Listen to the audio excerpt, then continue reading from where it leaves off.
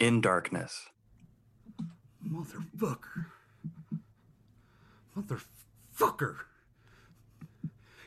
You little... Come here, you fucking motherfucker. Fuck it, man. Agnes wakes, turns on a bedside lamp. Peter is scratching his wrist. What's the matter? Is it Shit. Is it your tooth? Fucking bug. A fucking bug bite. Fuck this. A bug? Peter snaps on his bedside table light. Where are you, you little motherfucker? What kind of bug? Look at these bites. Jesus, those look like spider bites. No, I felt it a second ago. It's a bed bug or some shit. Well, maybe you killed it. No, I had it between my fingers, but it squiggled away. Pull back the covers. On his knees, still in bed, Peter pulls back the covers. I don't see it. Little fucker. I was just about to fall asleep. Agnes gets out of bed, turns on the bathroom light. I don't see it. There! Where? There! Right there, Agnes! It's right there! Hey, don't get all... Do you see it? I'm not sure. Right there. It's really small. I guess. What is that? It's a fucking bug. No, I know. What kind of bug? Like an aphid. A what? An aphid. It's like A bed bug. Oh, well, yeah, kind of. More like a louse. A louse. Like lice? Not like head lice. They're more like plant lice. Like a termite. No, what? That's more like a thrip. What's a thrip? It's like a termite. Do you mean ticks? No, a tick's like a flea. A thrip's like a termite. What's a bed bug like? Bed bug. But what is a bed bug? Bed bug. I thought it was just a nickname. This is an aphid. Plant lice. I think so. And they bite? That one sure did. Maybe it's not an orchid or whatever. Aphid. Aphid schmaphid, fucking kill it and let's get some sleep. Peter pinches the bug between his fingers. Little... That showed him. Agnes flops back down on the bed. The theater. Sing out, Louis! Theater. To be or not to be. Theater.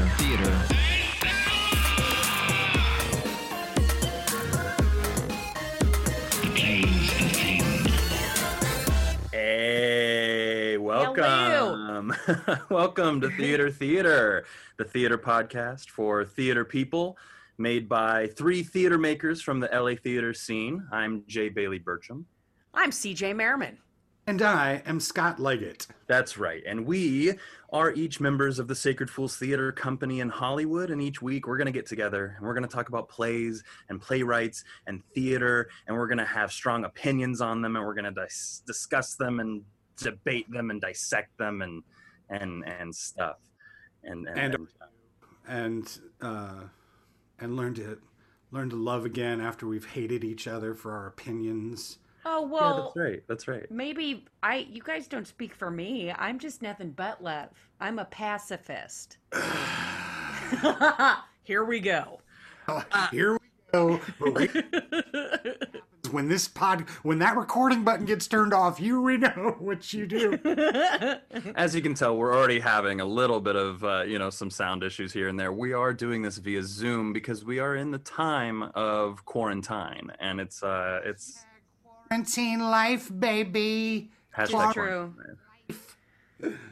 Yes, we are using a, I don't know if we can say it on the podcast, but a popular platform for communication. It's Zoom. We're not sponsored, but it's Zoom. Everybody's Promo code theater. Right? That'd be dope. While we're talking about the name of this podcast, like while we're here, let's talk about it. So here's the thing: we did spell it theater, Theatre, followed by theater, Theater, and I wondered if anybody has an opinion on that and like why we did that. Do I have an opinion? Because you told us that that's what it was going to be. Yeah, we were kind of just told. All right, you're ruining the goddamn mystique. I need some opinions here. Okay. Yeah, I'll tell you mine. Here's the thing. I have this really deep, dark sort of debate that I have in my own brain about humanity and whatnot. And sometimes people like to spell theater theater when they mean theatre, and it upsets me. It upsets me a lot. It's like literally and figuratively. That's right. It's the same. You're very passionate about it, and I've always appreciated it. So to clarify, RE is the art form, and ER is the building. That's right. That's right. It's the only hill I'll die on, and that's it. I mean, it's a worthwhile hill to die on, I guess. Yes, I'm with you, but yeah, I don't care about anything else. That's it. That's my fight. That's my justice warrior. Hey, folks, thanks for joining in. And so that's it. Yeah, thank you. Bailey will go on some other kind of illogical hate storm rant about. Oh my God. Yep, next week. That's right. No, this week actually we are focusing on every week we're going to choose a playwright, and this week we decided to focus on somebody who we all had sort of a personal history with in different ways, and which we'll describe in a second. But who wants to say the name of the incredible playwright whose scene you heard before our theme song? CJ? It's Tracy Letts, and I love her. Wait. Oh. Ew. And we have now gotten our first season from first season assist. Yeah, Audio Boom just canceled us. From Mr. Letts' attorneys. Oh, what? Wait. He is a he. Oh. I don't know if that's how he identifies officially in terms of pronouns and all that, but I think it is. I think he's a cis man, and in 2020 we need to not misgender people, CJ. So here's the thing. I'm sorry. It's fine. But here's the thing. This is a playwright that I have a lot of love for, a lot of respect for, as not only a writer, but also an actor. And we have a lot of kinships in different ways that I'll get into. But I'm so excited to be beginning with him. He's definitely a modern American legend. I could go along with that. It's just really gritty stuff, and then all of a sudden it's not gritty, but it's still gritty. I don't know. I really enjoyed this. I'd never actually sat down and read his stuff. I'd only just seen a couple things, and this was a lot of fun for me. Yeah, my first experiences with him were not great. I saw productions that I just didn't care for them, but felt like there was a play there that I was seeing bad acting and bad directing that. So going back and revisiting some stuff and reading plays that I hadn't seen and hadn't read before certainly gave me an appreciation. I've got a lot to say about his stuff and where he's at, or where he was at, where he's come, and But I what was amazing was feeling the full range of stuff. Oh yeah. Plays. I was angry. I was angry at the play itself and what was happening within the play. I was angry at him as a playwright. Yeah.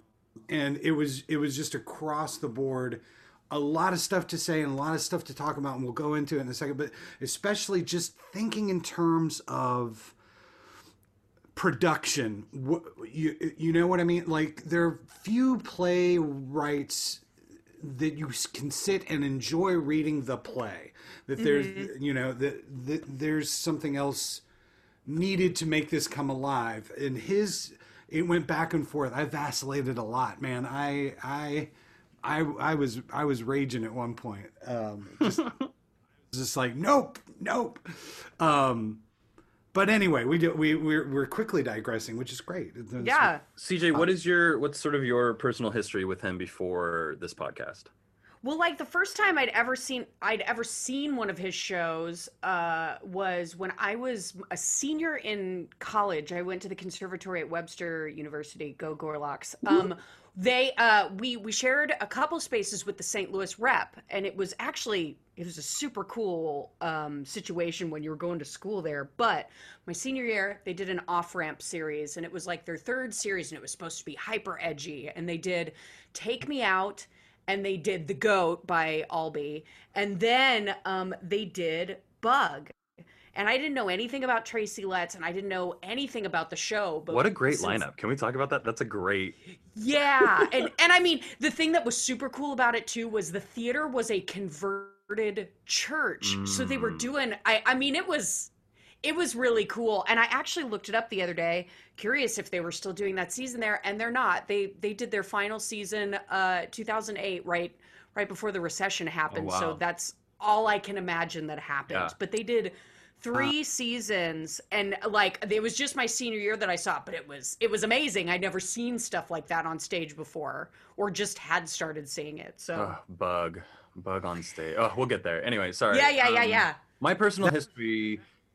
Go ahead. Oh, okay. My personal history was sort of varied. It's mostly based in theater school, just like reading his stuff. That's actually where I found him first, was in Kansas City. I was working in a little script library at my school, and ended up picking up, I think it was first Bug, and just being really into it, and then moving on from there to August Osage, and Killer Joe, and only recently in the last few years started reading his other stuff, but those were really big, impactful scripts for me as a theater student and a theater nerd, and just like a script hound. You know, I was just wanting to read all the time and devour things, and his are easy to read and devour, and they're easy to find things personal in, and to take offense with, and to feel kind of dirty sometimes, and that's what you want when you're reading a play. You know, it's why we like Shepard, it's why we like Kane, it's why we like it all. You know, it's so Let's has a pretty deep part of my soul for sure, and that's not always in good ways. You know, I definitely have some opinions on him as well that I'm excited to get into. Yeah. We should say that the scene that you heard at the top of this show was from Bug. Yeah, it's a hell of a show. Oof. And well, should we? Where are we at? What should we do next? Well, let's get into the playwright's history. I want to hear about Letts himself. Let's hear about little Tracy and like how he became who he is. I know that's a cool journey, and I know there's a few things that I relate with as well. So I'm excited to hear about it. What happened to you, little Trace? What happened, little Trace? How did Killer Joe come out of that brain? Yeah, right. All right. So here's the basic bios. Mr. Tracy Letts was born on July 4th, 1965. Also born on July 4th, Neil Simon. Also Tom Cruise. Oh. Not really, but he was in that movie, right? Oh, right. All playwrights are born on the 4th of July. Little known fact. Fact. It'll never happen again. He was born in Tulsa, Oklahoma, but was raised in Durant, Oklahoma. His mother was an author. Billy Letts was her name. She was a published author. What a great name. Billy Letts, yeah. And his dad was a professor and an actor, Dennis Letts. So writer, professor, we'll see that again. These are recurring themes, and it must have struck him pretty hard because he deals with professor and successful parents later in his writing. And much like Simon, writers. He writes a lot about writers. That's right, about writers. FYI, side notes, if we don't get to this later, Dennis Letts, his dad, played the part of Beverly. We'll get to that. Oh! Yeah. Let's see. So after he graduated high school, interesting, he didn't go to college. He kind of took classes and stuff and kind of bounced around, but he didn't come out of an academic school, which is interesting. Side note, digression, because I recently had a conversation with a friend of mine about how theater nowadays is definitely driven by academia in so many ways. The fact that, I mean, you know, he started writing in the early 90s, but anyway, digression. But he moved to Dallas after graduating high school. But actually, Scott, not to interrupt you, I apologize, but that actually brings up a good point about this podcast, is that we are being academic about it, and we are talking about playwrights, and but again, we want it to feel more about just, you know, raw, off the cuff. This is more opinionated, more about the people. You know, let's get in there. Let's talk about the things we really want to talk about and get outside of this sort of like, this is what I learned in my second year of acting class, you know, or play script analysis. Agree. I'm just saying that theater as a whole, as an American institution especially, isn't driven by the art itself. It's driven more right now, I believe. I agree. I agree. Like, and that's all I'm saying. No, I agree completely. I was just saying for our listener that is what we are battling right now. Right. Exactly. So he went to Dallas. He got involved and did some new playwright festivals, like at Southern Methodist University in Dallas. By the time he turns 20, he moves to Chicago, and he starts hanging out with a little theater company, I don't know, you may have heard of, called Steppenwolf. Who? Born to be wild. Band. Yeah. That's Steppenwolf. He was also doing stuff at like Famous Door and other places, but he was mostly acting there. But he basically began what is still a lifelong relationship and membership in Steppenwolf. Cool. Then, let's see, in 1991, he begins writing a play called Killer Joe, and years later, it's produced 1993. It premiered at the Next Lab Theater in Evanston, Illinois, which I think is affiliated with Northwestern University, but I'm not. Yeah. Let's talk Killer Joe for a second. I have a small Killer Joe story, and then I want to hear what y'all's opinions on it is. Killer Joe stories. Okay. Yeah. So Killer Joe, I think, has a little bit of a infamous kind of vibe to it in the theater world. It definitely, people have their opinions on it for sure. People have their stories about it. Times they saw it where things went wrong. Times they saw it where they were, it was kind of put up for the wrong reasons, and therefore the themes don't really come out the right way. Things like that. But that was the show that was in Chicago too, right? Where the company that had all that sketchy, not great activity going on, they were doing Killer Joe when everything kind of came out, right? Yes. It was the artistic director and the director of, I can't remember. Do you remember the name of that company, Bailey? Shit, I don't. I'm sorry, I interrupted you, Bailey. No, it was a specific guy more than a theater company. Right.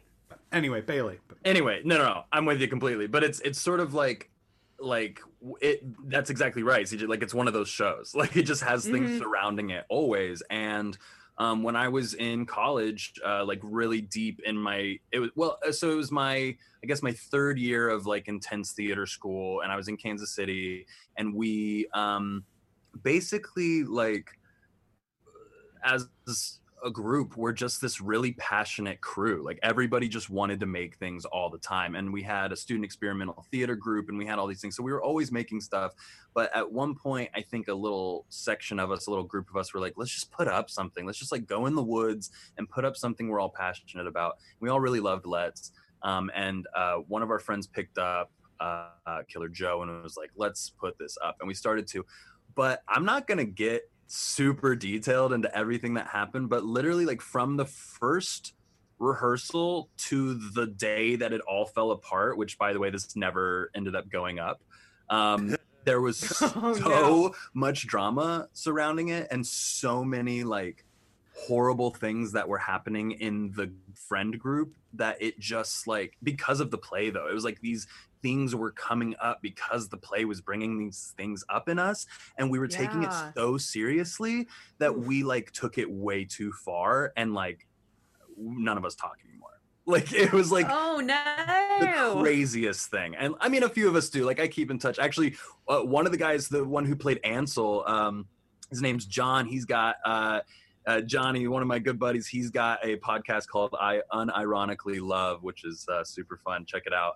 But it's just this group that we had to fall apart because this show just was so much for us, and we were a little young to be tackling those things. I mean, we weren't. To read it and to study it, we weren't too young, but we were too young to be putting that up on our own with no experience, just being like, in charge. Yeah, and like also being like theater nerds who take things way too seriously and way too far. And like I was Yep. playing Chris, and I just took it way too far.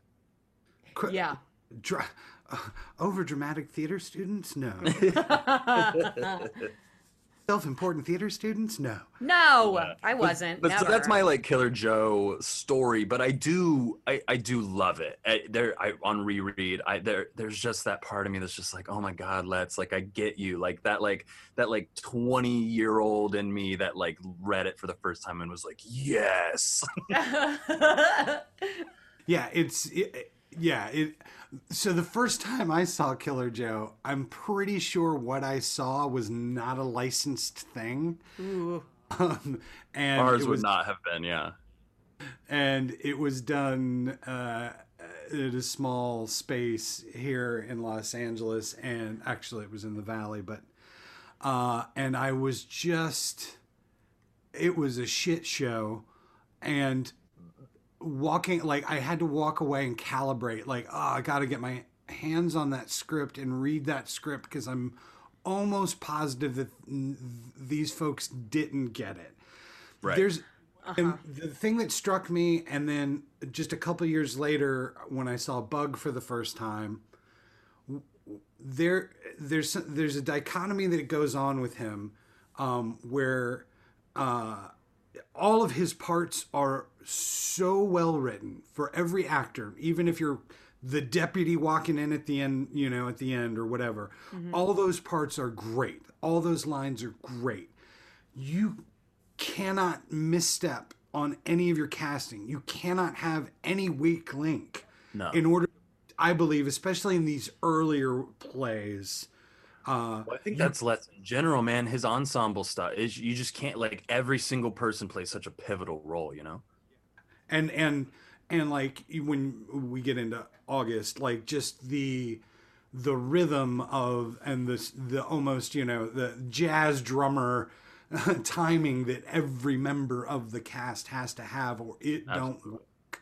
And I think that's what struck me early on in terms of my intro to him was, oh man, I won't ever see a good production.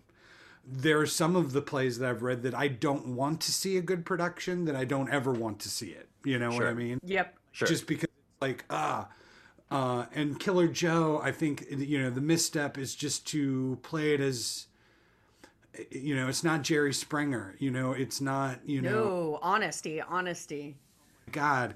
And to understand these themes of sort of the death of the American dream, but not just the death of it, but like the murder and rape of the American dream. Good Yeah. Lord. I mean, he keeps coming back to that. He gets a little bit more hopeful, I think, later on. It's not totally depressing. Didn't bum me out, but like, it's so visceral, and needs to go a million miles an hour. Yeah. Well, and it's, especially now rereading it, like just being like, oh my God, like this is Trump's America. Oh yeah. Oh yeah, for sure. And the fact that he had, we've always known that there's this dark side of the sort of,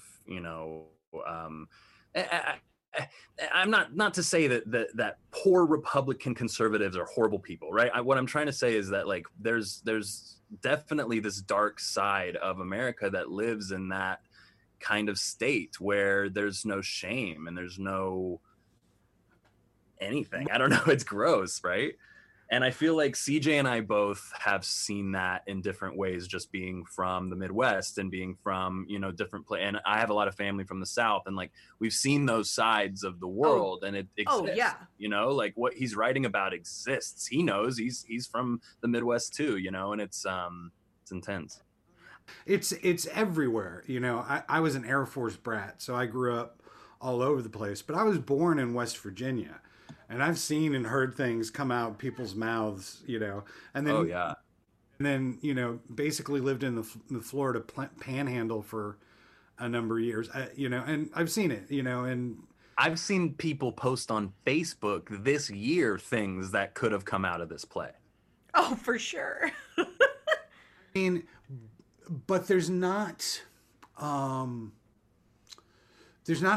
a loathe, like there are playwrights that loathe their characters. I think Oliver Stone loathes his character, for example, and he loathes his audience and thinks that we're all idiots, and that does. I mean, if you go back and you watch his stuff, sometimes it's so didactic. It's like a jackhammer over the head. It's like, I get it, bruh, I get it.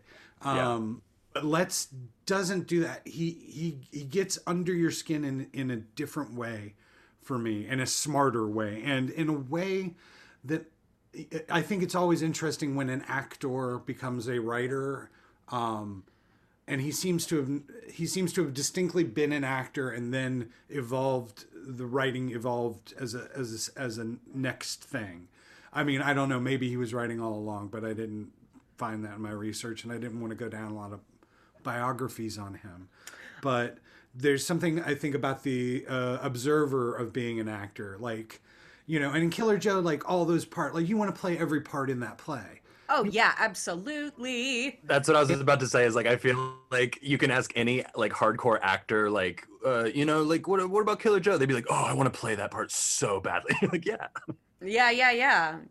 Although I'm struck also, and I just want your guys' feedback on some of the casting of that show as you look at productions and like the movie and like Orlando Bloom. Well, let's talk about the movie. Okay. So the Orlando Bloom production, I went down this crazy rabbit hole on Killer Joe. There's this West End, was it West End? Orlando Bloom production?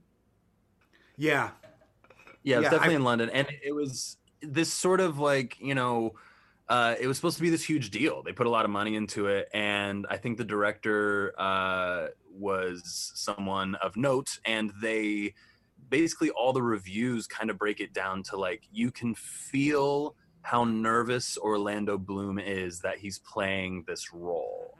And no one ever really settles into sort of the like naturalism of what it's trying to do, because also they're having to tackle the dialect, and they're having to tackle. Who did Orlando Bloom play in this? Killer Joe. I'm just envisioning Legolas being Killer Joe. Well, that's the thing, is like it doesn't really work. Like I could actually see him being Chris, and I actually thought in the movie Emile Hirsch was a solid casting for Chris. It's a good like, and Orlando Bloom kind of has that same vibe. I feel like that's a good solid casting for him. It's a dark role, but it works. Killer Joe, to me, like that's not an elf. No. Well, here's the thing that there should be no pretty people in his movie. That's the thing. Like Emile Hirsch is fine, but he's pretty, and Orlando Bloom is pretty. True. And like, yeah, and like Hayden Christian Church.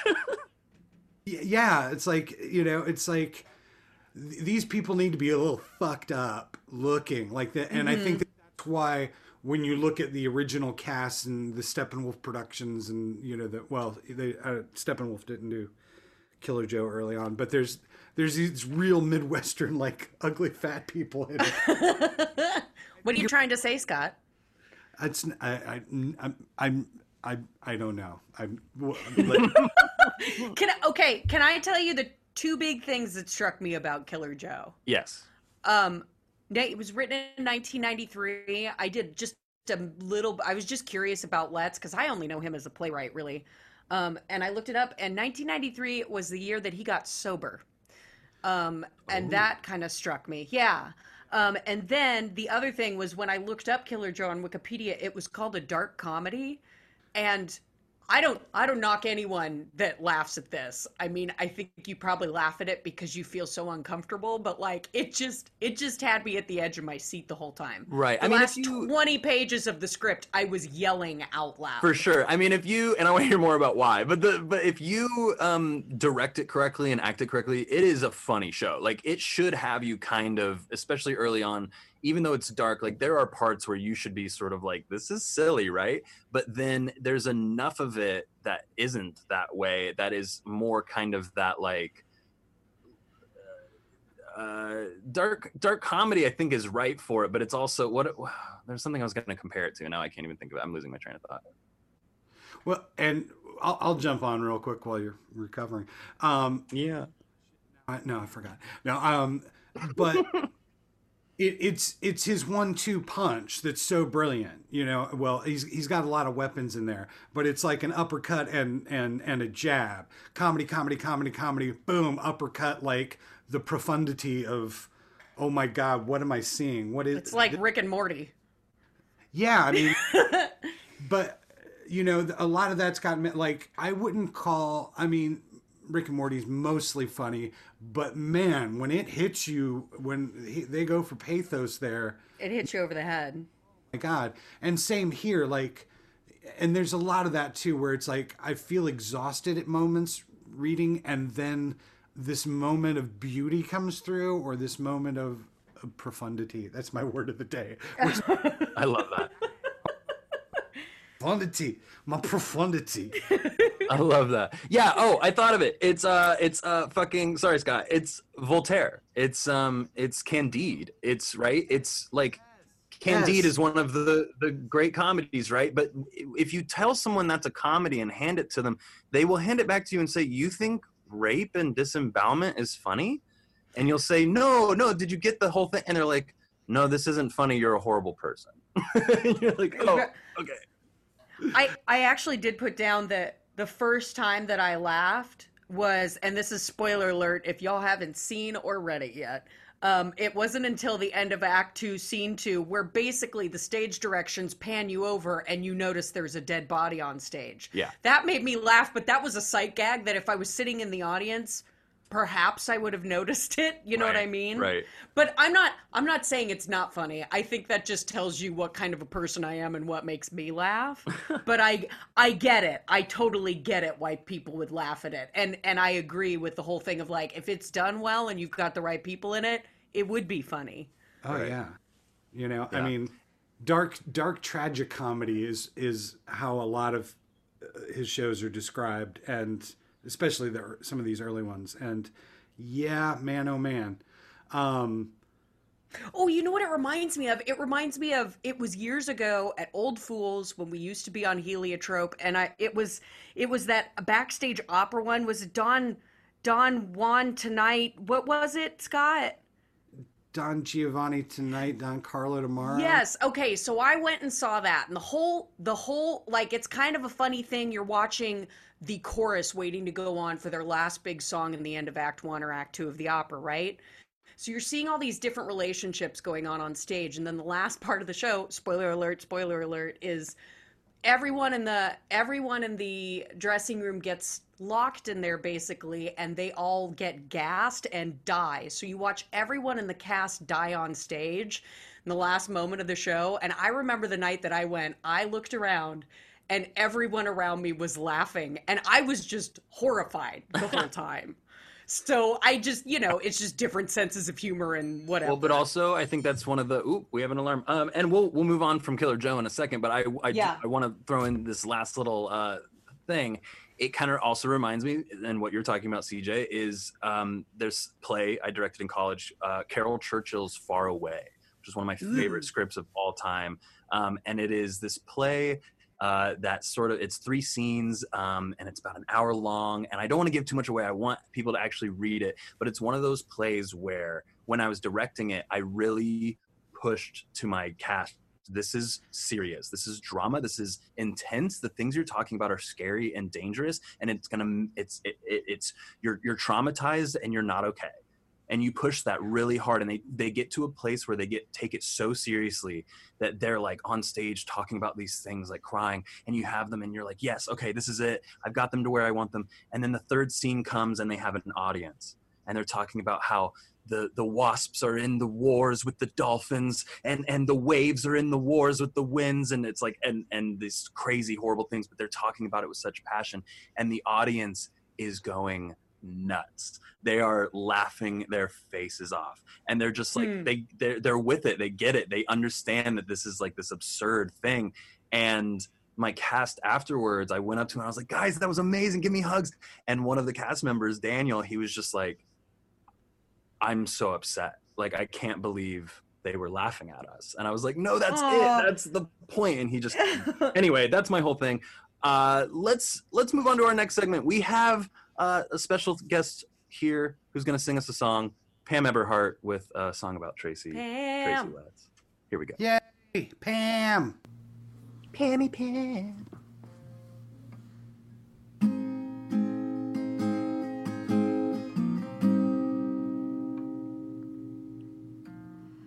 Family secrets buried tight, let's hash it out tonight. Around the dinner table, are you able to fight?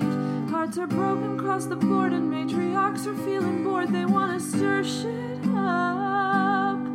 Summer heat defeats the blood. Lies won't stay pushed in the mud. The mud, the mud.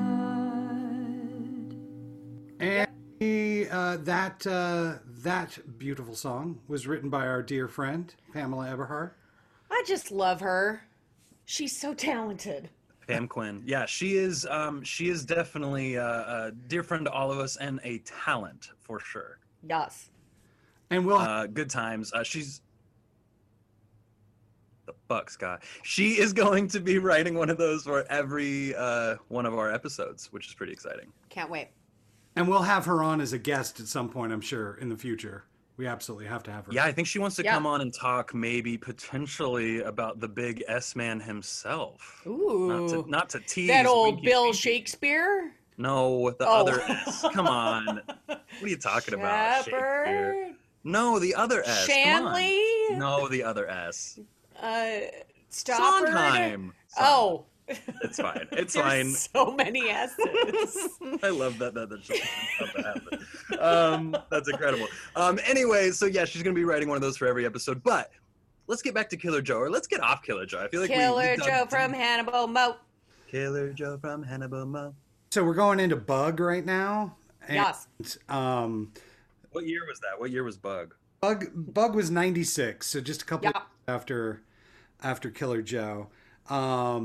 So I saw a production that was it received good notices.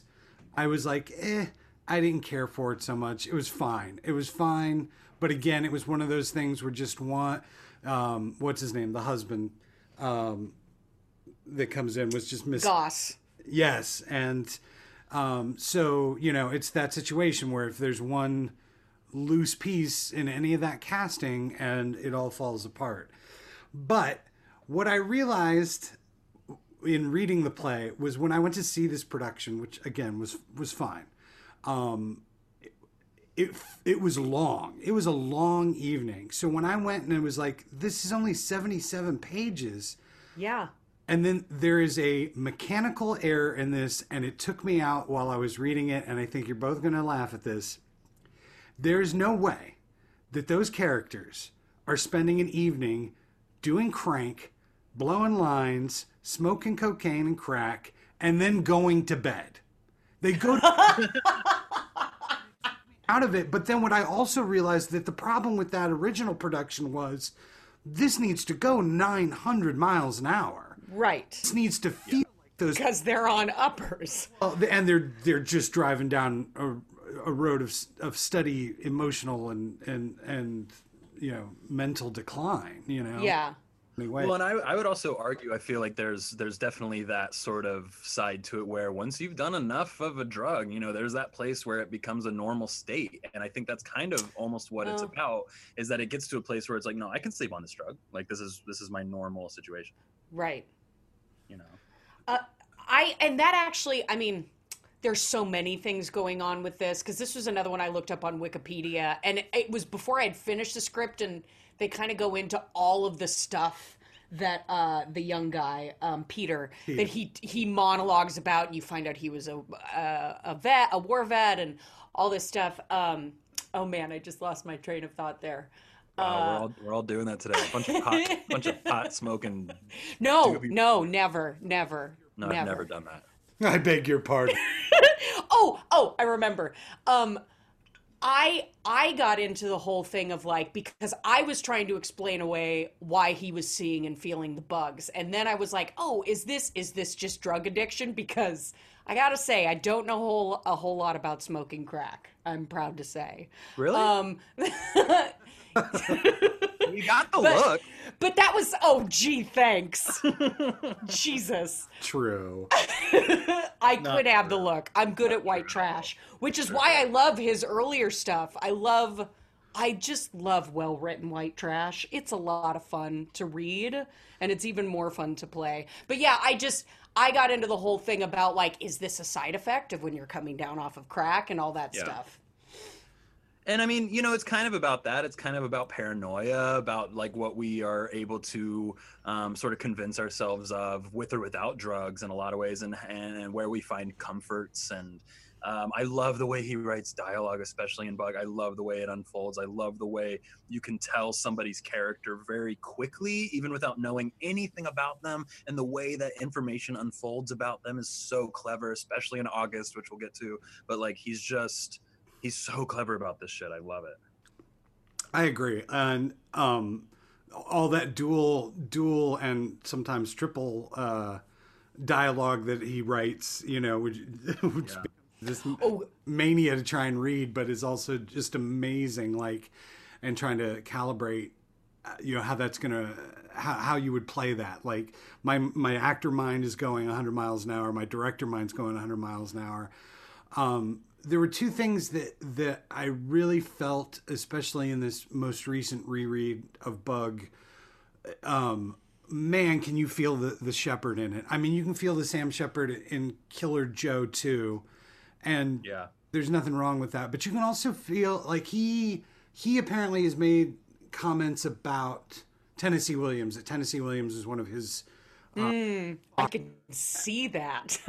Faulkner, it's the Southern Gothic. It was, it's that Tennessee Williams ability to, and all of his plays are about white trash, and to some degree, I mean, they wouldn't have called it that back then, but finding that elegance and that beauty and that poetry and that rhythm of dialogue and all that. And so you can definitely feel those balances. I think he's another play or two away from really finding his own voice that isn't, so directly inspired by others. I mean, there's worse people to emulate than Sam Shepard and Tennessee Williams, to be sure. Yeah. I also Absolutely. I was also just going to real quick point out in Bug that he's ahead of the curve. I mean, the discussions about lesbian couple trying to adopt a kid and all. Yeah, wow. The mid 90s, like 96, yeah. He was really putting it in. I mean, that character is the most noble character in the play. Because she gets with a mom like Billy Letts, I would hope that he had learned his feminist lessons. I'm sorry, Bailey. You were saying something earlier, and I interrupted. Oh, I was just gonna mention the movie. I didn't know if either of you had seen the Michael Shannon, Ashley Judd film. No, but Shannon was in the original production. Like, he kept coming back to that role. Yeah. Imagine, is he too old for it by the time there? See, this is another thing. Ashley Judd, she's too pretty to play that character, and he's too handsome to play that character. Although movies. Yeah, it's very Hollywoodified, but I would say she does all right. She acting wise, she does all right. He's stellar. He's I mean, I think he's a savant. She's great. I'm not knocking her. I'm just talking about like the casting decisions. And we get to August, like my mind melted when I started because I haven't seen the film. I don't want to see the film. Yeah. We'll talk about it. I was like, what? Like, this is an ridiculously miscast film. Horribly miscast. Yeah. Tell that they did it because Hollywood. And so, but Julia Roberts? Like, yeah, I mean, it was an Oscar play. It was an Oscar play for Julia and for Meryl and for kind of all of them. And it was sort of this, like, let's try and get as many people as we can into this classic play. And, you know, is kind of coming up right now. And let's do it. And they went for it. And we'll talk about it because I have a lot of opinions about the film. But back to Bug. Yeah, I just, it was an experience. The one thing I also wrote down as part of my notes is, man, Tracy Letts hates his stage crews. Yes, he has a couple of those. You know, August Osage, they have one of those. Go out for the lights go out for 5 seconds. They come back on, and the entire place is covered in tinfoil. Like, or the entire place is clean now. Yeah, you know, all the papers have been rearranged. I'm like, what? Who? You know, you got some poor schlub is just like, you can see him. It reminded me of Odd Couple, to be quite honest, from scene 1 to scene 2. I mean, it was just, it struck me, but man, I would love to see a really great production of Bug. You know, there's the one thing that he doesn't do with any of these characters is he doesn't, he's not mocking them. I never feel like he's mocking. No. Which gets a little Jerry Springer-y in terms of stuff. He doesn't, you know, it's, you know, in to go back to Killer Joe real quick, you know, he has this knack for nailing it. There's a line, Chris has a line where he's basically like, I just want to smoke weed, and I just want to have enough freedom to smoke weed and watch TV. And that's it. That's that whole character. You understand him in that line. And he does. Is he in a quarantine too? Quarantine life. I got quarantine life. Isn't it kind of funny though how like everything sort of relates to quarantine now? Like every show I watch, every episode of everything, I'm like, oh, it's like quarantine. Yeah. I'm starting to. I get nervous now watching people hug on TV. It's six. What are you doing? Oh my God! Don't. They're standing really close together. It's hell, man. But yeah. Siege, what were your feel? What was your emotional reaction to Bug? Because you've never seen it, right? That is actually the one Let's thing that I've seen. That was the one that they did at the off ramp in like 2005. But what was your reaction when you reread it? Let's see. I wrote stuff down for this. Watching it made me squirm, and reading it 14 years later made me do the same. Like, it's going from reading Simon for 2 or 3 weeks. Like, I blew through these shows, the ones that I could actually get my hands on. And I mean, Killer Joe and Bug are both so short anyway, but they're really good reads. Like, I was tearing through these plays. Like, we should mention, by the way, that we did a sort of a test episode a pilot episode where we read a bunch of Neil Simon stuff and talked about him for a bit, just to do some testing and things. We might release that someday. I think we should redo it personally. Put it behind a fucking paywall. Put it behind a paywall and make everybody pay for it. I don't know. Yeah. No, we'll redo it at some point. I think that sounds fun. And Pam wrote a great song for it. Anyway. Yeah. Back to Bug, but that's digression. That's great. I was spoiled because my one experience of live Let's or just watching it in general, because I haven't seen any of these movies because I suck at movies, y'all. I suck at movies. But I was so spoiled because St. Louis Rep does haven't seen any of their stuff for a long time, but they were doing amazing stuff. Like, you can make a living doing theater in St. Louis, and it's good stuff. So I was spoiled because I is incredible. yeah, I just saw really, really great actors in that show. And it's like, that was before I even knew who the hell Tracy Letts was. So like, it was great. I was on the edge of my seat. I didn't know what I was watching, but I couldn't stop watching. You know what I mean? And I was 20. So, I mean, completely different brain. But I still remember images from that. I remember the big wake up scene where you first discover that they're quote unquote infested. I remember the ending vision, like before they set fire to everything. Like I was really spoiled with the St. Louis Rep during my college years, basically. Yeah, and just like the visceral, like he does a great job of setting up this moment of hope when the doctor comes in.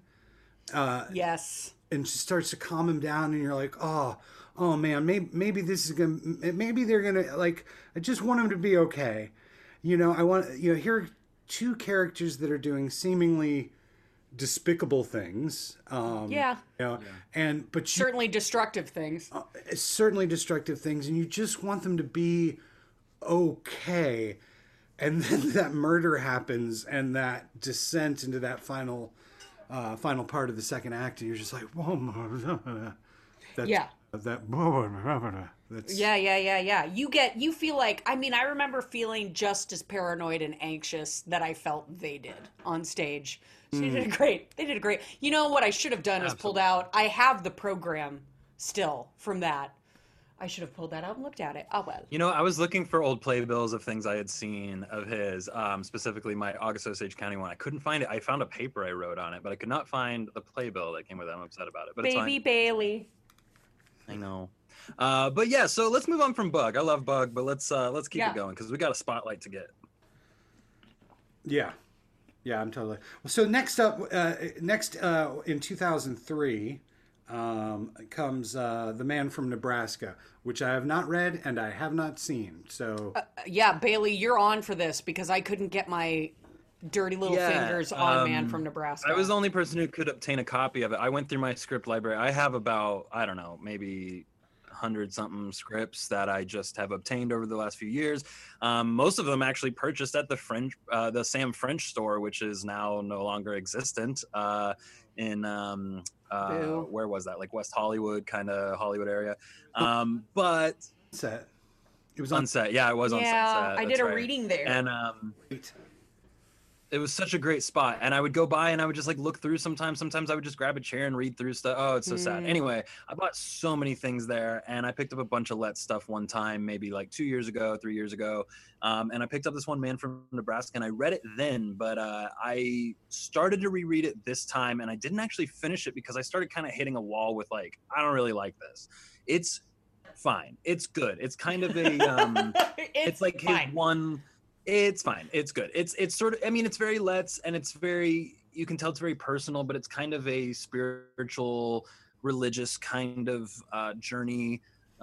Just a man dealing with that. It's it's interesting. I don't necessarily recommend like go pick it up. You need to read this, but I would love to see a production of it. I think it could inspire me in a different way. Reading it, it's a little like, okay, it's very theatrical. He's got some smart things in it. I'd love to hear somebody else's thoughts on it if you guys ever get a chance to read it, or if any of these of the listeners ever get a chance. If you have any opinions on it, please like hit us up on the socials because I would love to hear what you think. Yeah. But Man from Nebraska is interesting. It's a weird one. We can always circle back at some point in the future and review. Yeah. It was interestingly enough, just to do some nerdy fact stuff. It was a finalist for the Pulitzer. Oh, wow. Yeah. Let me read the back of it. I have the script right here. It's interesting. It's 4 men, 5 women, which is a great cast size. And it says, a luxury sedan, a church pew, and visits to a nursing home form the comfortable round of Ken Carpenter's daily life. And then one night he awakens to find that he no longer believes in God. This crisis of faith propels an ordinary middle-aged man into an extraordinary journey of self-discovery. This wickedly funny and spiritually complex play examines the effects of one man's awakening on himself and his family. I mean, it's definitely hitting some, like, you know, deep themes, some heavy stuff there. I don't know if I could connect with it. Maybe I need to be in my 40s before I can, you know, Right. or 50s. For sure. All right. Anyway, Well, that takes us up to his next little play that would ultimately win him the Pulitzer and the Tony and many other accolades, and that is August Osage County. Never heard of it. yeah, that is Never our heard of it. spotlight of the week, actually. So every week we're going to choose one play that we deep dive into. Now, we've already kind of deep dived into deep divin. We deep dived into divin divination. Words are our paints and clay, Bailey. That's right. I'm actually terrible with words. This is something that you will learn. It's perfect for a podcast. I'm terrible with words. I often have really profound thoughts that I can't pull into words, as I'm having trouble doing right now. Anyway, so August Osage County. Oh, we know. August Osage County is our deep dive today. So we're gonna actually do a little bit more talk into that. Let's get first thoughts out real quick. What are your thoughts? Like, yes or no, yay or nay? What are your thoughts on this play? I dug it. I loved it. It was one of those things where I read it and I was like, oh my God, I want to play all of these parts. I felt like it took all of the quote unquote trashiness, like drug addiction and abuse and all that stuff, and it put it into a prettier package and made it a kitchen sink drama in a weird sort of way. Word. I had a real visceral reaction. I have not seen it, and quite frankly, I don't think I ever want to. It's a play that I would love to play any part in. He writes all of those parts, I think, are immaculately written. I would, male, female, all of those parts, I would love to tackle. Any actor would love to tackle. As a director, I would maybe even love to try and tackle it.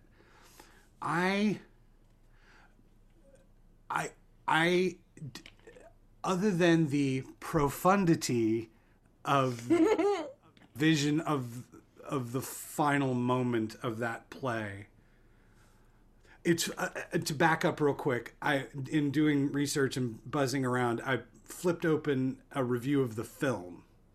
I think it was the LA Times, and the quote that they wrote was, "I don't know why I would want to spend any more time with these people."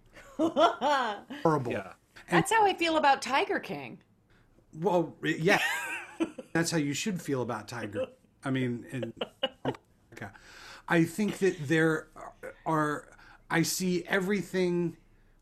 Oh man, I saw everything in that play that I get why everybody responded to it. It does have this Eugene O'Neill, sort of epic American Gothic thing going on. And show. I just, even the good people in it are flawed or have done terrible things, and or having sex with a family member. Well, and that's the other thing. Like, it builds just the intensity of the crazy and the revelations and the revelations, and then we're going to throw incest on top of it for the two characters that have been the most abused, right? Who are just trying. They just want two people to. They just want somebody else to hold on to and love. And this is what they get. Like. So there was a lot of that reaction to it. Like, I imagine that,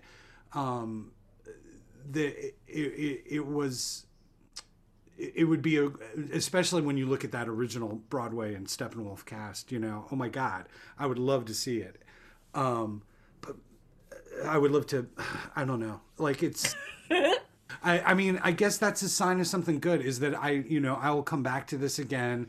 If I hear that there is a production, inevitably I will. It resonates in some way with you for sure. Like, it got to me, and I was angry about it. I was angry about those people. I think Violet is just a horrible. Oh, what a great part. Well, real quick, let me list this original cast because this is pretty incredible. So the original Beverly was Dennis Letts. That's obviously Tracy's father. We'll talk about that in a second. Violet was Deanna Dunnigan. We have Amy Morton, Jeff Perry. I'm trying to find names I know. Rick Snyder, Troy West. But then you go to the Broadway cast. Oh my. Oh my! Oh, that is the Broadway cast, right? Oh. Well, I thought I was reading the Steppenwolf cast. It's basically the same. I think it added a different gene for the Broadway cast. Yeah, I think they just did a few minor changes. But yeah, I mean, to kind of talk about your point, Scott, I feel like this is one of those plays, and maybe I'm getting a little too pretentious theater nerd about it, but this is one of those plays to me that is so much more than a family drama. It's so much more than a character study, and it's almost to me like the ultimate, like the reason why there's no real lead. The movie kind of has a lead. They Hollywoodize it, and Julia Roberts is very much like your hero throughout the story, but like the play itself is very ensemble and very situation driven and theme driven and not as like character driven, though those characters are very strong and you understand them. I think what excites me most about this play is that it kind of transcends the like oh, I want to care for these people. At some point I don't really care about any of these people. I care about Beverly and I care about Jonna, and everyone else I just don't really give a fuck about. And I almost think that was in a way sort of his intention. Like, okay, so we have the opening monologue, right? Let's step through the play. The opening monologue, which is one of my favorite monologues of all time. I saw production at the Kansas City Rep. I actually went with acting class. We all went together, and I remember my teacher, Beatty Pettigrew, which is the greatest name ever. What a great name. I know. She teaches at Hogwarts as well, but she is like literally the reason I do theater, the reason Peter I act. Pettigrew's sister. Really, yeah, Beatty Pettigrew. She's a Slytherin, but she's like easily like my reason for doing theater, and a lot of other people's as well, I know. And she's just a great mentor. And she took us to this production, a play I know she really liked, and I can't remember. She used to walk out of plays all the time. Okay, so she's like, yeah, she'd be like, if I don't like it, why would I waste my time there? And the argument I've heard from other people, and because I am someone now who has little theater snob tendencies, I won't walk out of a play, but I won't necessarily stay for the second act if it's something I'm not super feeling, right? Or if it's offensive or it's whatever. But her whole thing was like, why waste my time with something that I'm not gaining anything from, or that isn't being produced to its full capability, or like, that could be better.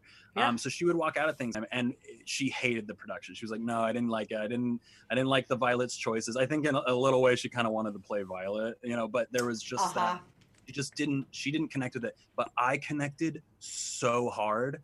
And I was like, especially with the design of it, the way that the house was designed and stuff, which we should talk about. And it was just like, you can see every room at all times. You can see what's going on in there at all times. And when it's directed in a way that you can see everyone in a room doing their own things at different times with different lighting to highlight where you should be looking, but to know that they're always there. Then when they aren't there, especially at the end, there's just this vacant feeling that's just so powerful. I was really in love with this production at the KC Rep. I wrote a whole paper on why I think it's like one of the best plays of all time. I stand by it. I reread it. I'm absolutely in love with this play. I watched the movie again this week just to sort of like remember kind of what the differences were. There's a lot of differences. I don't love a lot of the changes. I don't love a lot of the cuts. What are most of those changes? Like, it's like, every review you read, by the way, of the original production, the Broadway production, the London production, all mention that it's 3.5 hours long. It's 3.5 hours long. It's 3.5 hours long. Oof. Yeah. The run, which is fine. Like, it's like Les Mis or something. Yeah. It is. The way. Okay, so to speak on sort of the film differences as well, but also just about the play. The reason I love this play and why it might be my favorite play of all time, it goes between this one and Water by the Spoonful. These are which are thematically very similar, but this one resonates with me in a lot of ways for the purpose that it. Okay, how do I say this? I don't want to. I'm so pretentious, guys. Help me. Yes.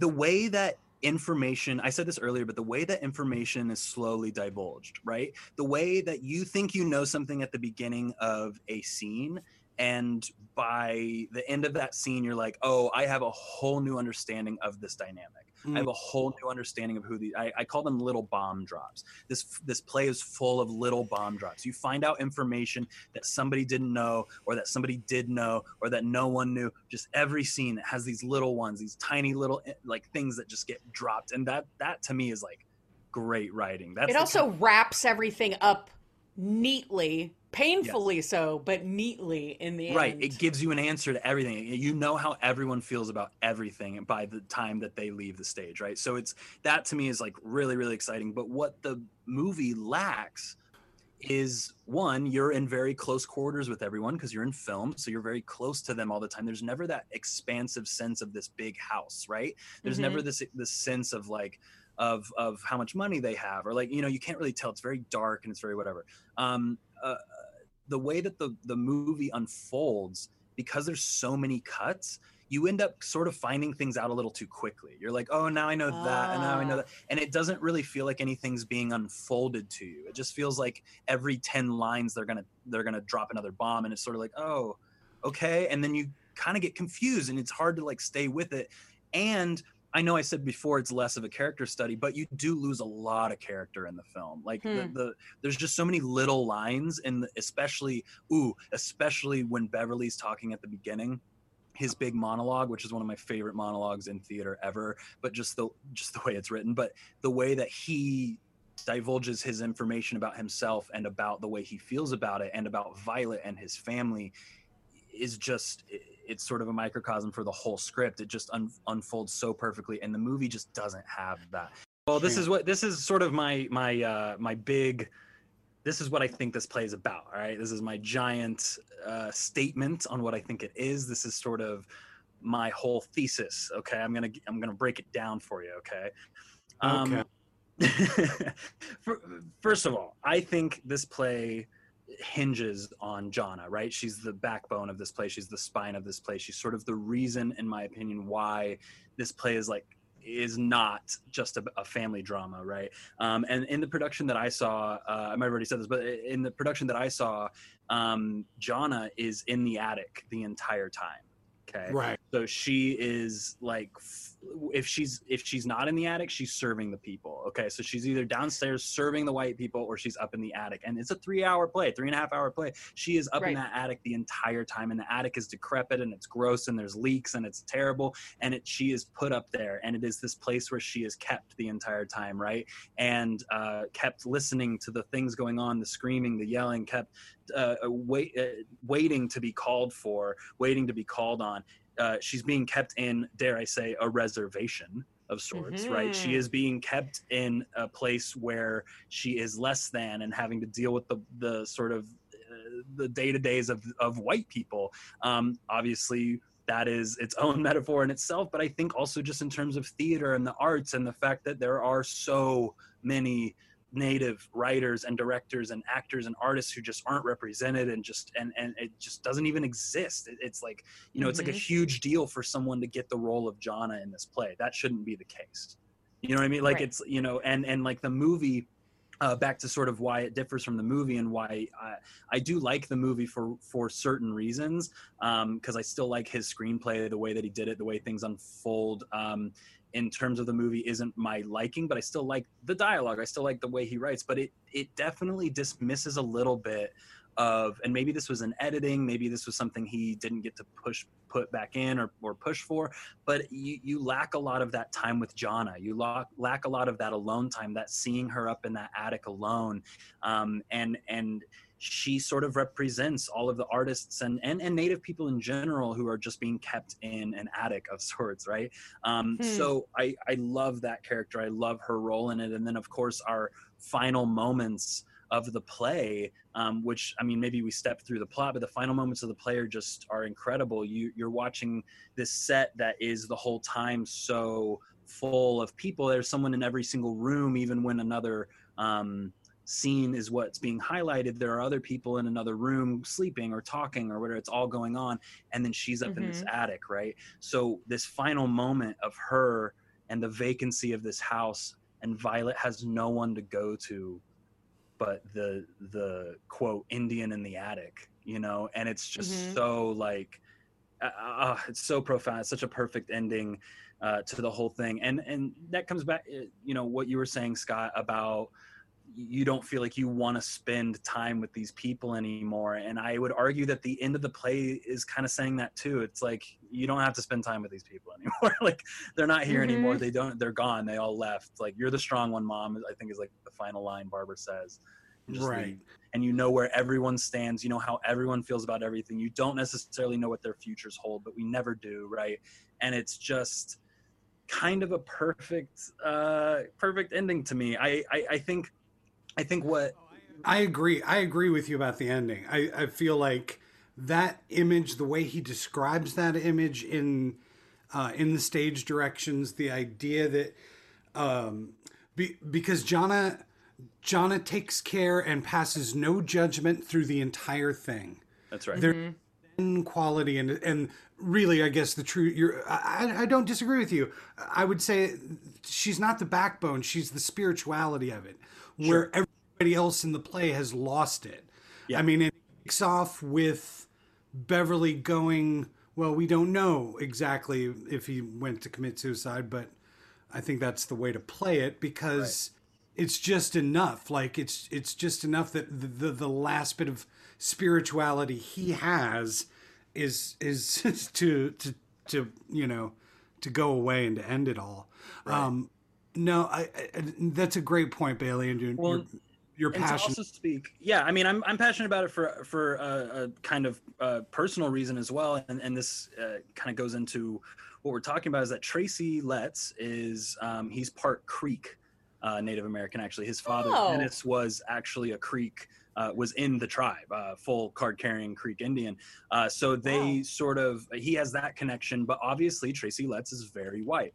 I'm the same way. I have Cherokee in my blood, but I'm very white. Like, you would never know it to know me. And so I have that sort of personal connection to it too. But what works for that for me is that he's putting the little bit of blood, the native blood in him, in an attic. Right? It's not what he's presenting to the world. He doesn't go out saying, I'm a Native American. That's not what he does. Right. So he's even kind of commenting on his own white privilege in that way. The fact that he looks Irish, he doesn't look right. He doesn't look like he could be from a tribe at all, though his dad was even, part of the tribe. So that's a really interesting aspect, but it I don't know if I said this before or not, but it kind of brings me back to the play itself and what it does further than just a family drama, and what it does for theater in general is it's that reminder that every theater is built on the stolen land, the confiscated land of natives.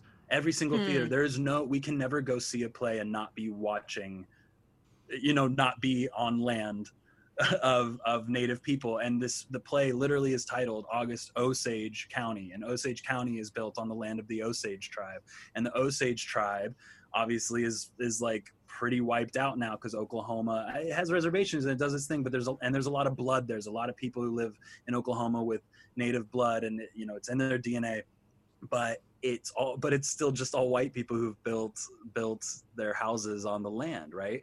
And I think that's kind of what he's getting at. Also kind of wiped it all out. Like, there's I think Barbara, who has the line? It might be Maddie May, who's got the Maddie Faye.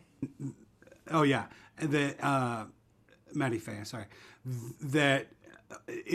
This is now just a whole bunch of hot nothing. It's the whole discussion about it's Barbara. I think it's Barbara and Bill makes a comment about being in the Midwest, and she's like, this isn't the Midwest, and this like, it's a whole lot of hot nothing. It's like there is nothing left, and this sort of returning to some degree of spirituality, trying to find something in.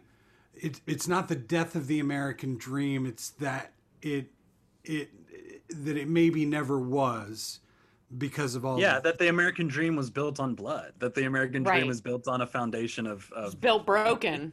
Yeah, exactly. Like Hollywood. Yeah. Yeah, and I mean, he's saying a lot of things, you know. And another reason I love this play is because I can remember almost every scene. I mean, I don't know about you guys. Maybe it's just the production I saw, or maybe it's just the connection I have to it. But I remember like every single scene. I think it actually has two of my favorite scenes of any play ever. One being the dinner table scene, which is basically all of Act 2 and is like a 45-minute like train wreck. So good. Incredible writing. Like every line is perfect, every delivery. Like it's just I love that scene. Also, another scene that like I think might be one of my favorite just three people sit there and talk scenes of all time is when Karen, Ivy, and Barb are sitting. I think it's just in one of their rooms, and they're just sitting there. They're in his office. They're in Beverly's office. That's right. They're in his office, and they just sit. They're drinking the whiskey, and they just sit and they talk. And I don't think a single one of them ever, like, I don't think there's a single like line in there that's like, and they stand up and walk over here, and this happened. It's like, no, they are sitting there, and the words are coming out, and it is so good. I love that character development. Go ahead. What is this show in relation to his screenplay writing? Because to me, that sounds like something you would film as opposed to something you would watch live, more. I'm just curious about that. How so? Like, what do you mean, like, in terms of... How this play lines up with when he started doing screenplay type stuff, because I have no idea about that. Well, I don't know that he has a ton of screenplays, right? I think he only has the 2, and then he wrote the screenplay for this and Killer Joe. So right. Like, I guess he's more of an actor playwright as opposed to like... Yeah, he acts in a lot of stuff. He shows up he's in Greta Gerwig stuff. He was great in Little Women. Great in he's fantastic in Lady Bird. He was recently Henry Ford II or Jr. or whatever his name in Ford Ferrari, which was fantastic. Okay. And then he won the Tony for playing George in Who's Afraid of Virginia Woolf. That's right. Yes. Right. Yeah. That was 2010. It was a while ago now. Yeah, that sounds right. And he's just sort of one of those. He's an actor for he's like Sam Shepard, where I think more people might know Sam Shepard as the actor than they do as the playwright, unless you're a theater nerd. But let's in terms of I can compare the two in terms of script. I actually sat there with the script while I was watching the movie because I wanted to see things that were cut. There's so much good dialogue that's cut. But yeah, in terms of like the scene where they're just sitting there, I actually love that that he plays with that sometimes, where it is just people just sitting there and the dialogue itself. It's very Mammoth. It's like just the dialogue itself is what's carrying it. It has to be good writing. Yeah, and he does that well. He does it really well. One of my favorite parts, and what I think kind of actually goes back into interestingly enough, the Native American stuff, and just what I think this whole play is about is that table scene, the dinner scene, where things start really going and people start saying stuff, and it ends with one of my favorite moments in theater ever, Barbara tackling Violet, taking the pills and saying, "You don't understand, I'm running things now," or whatever she says. So much of the good shit in theater happens around the dinner table. I was just thinking about that. Well, and he's almost even kind of playing on that trope, right? He's like, let's do a 45-minute one of these. Let's just do like a big, long... it's family table.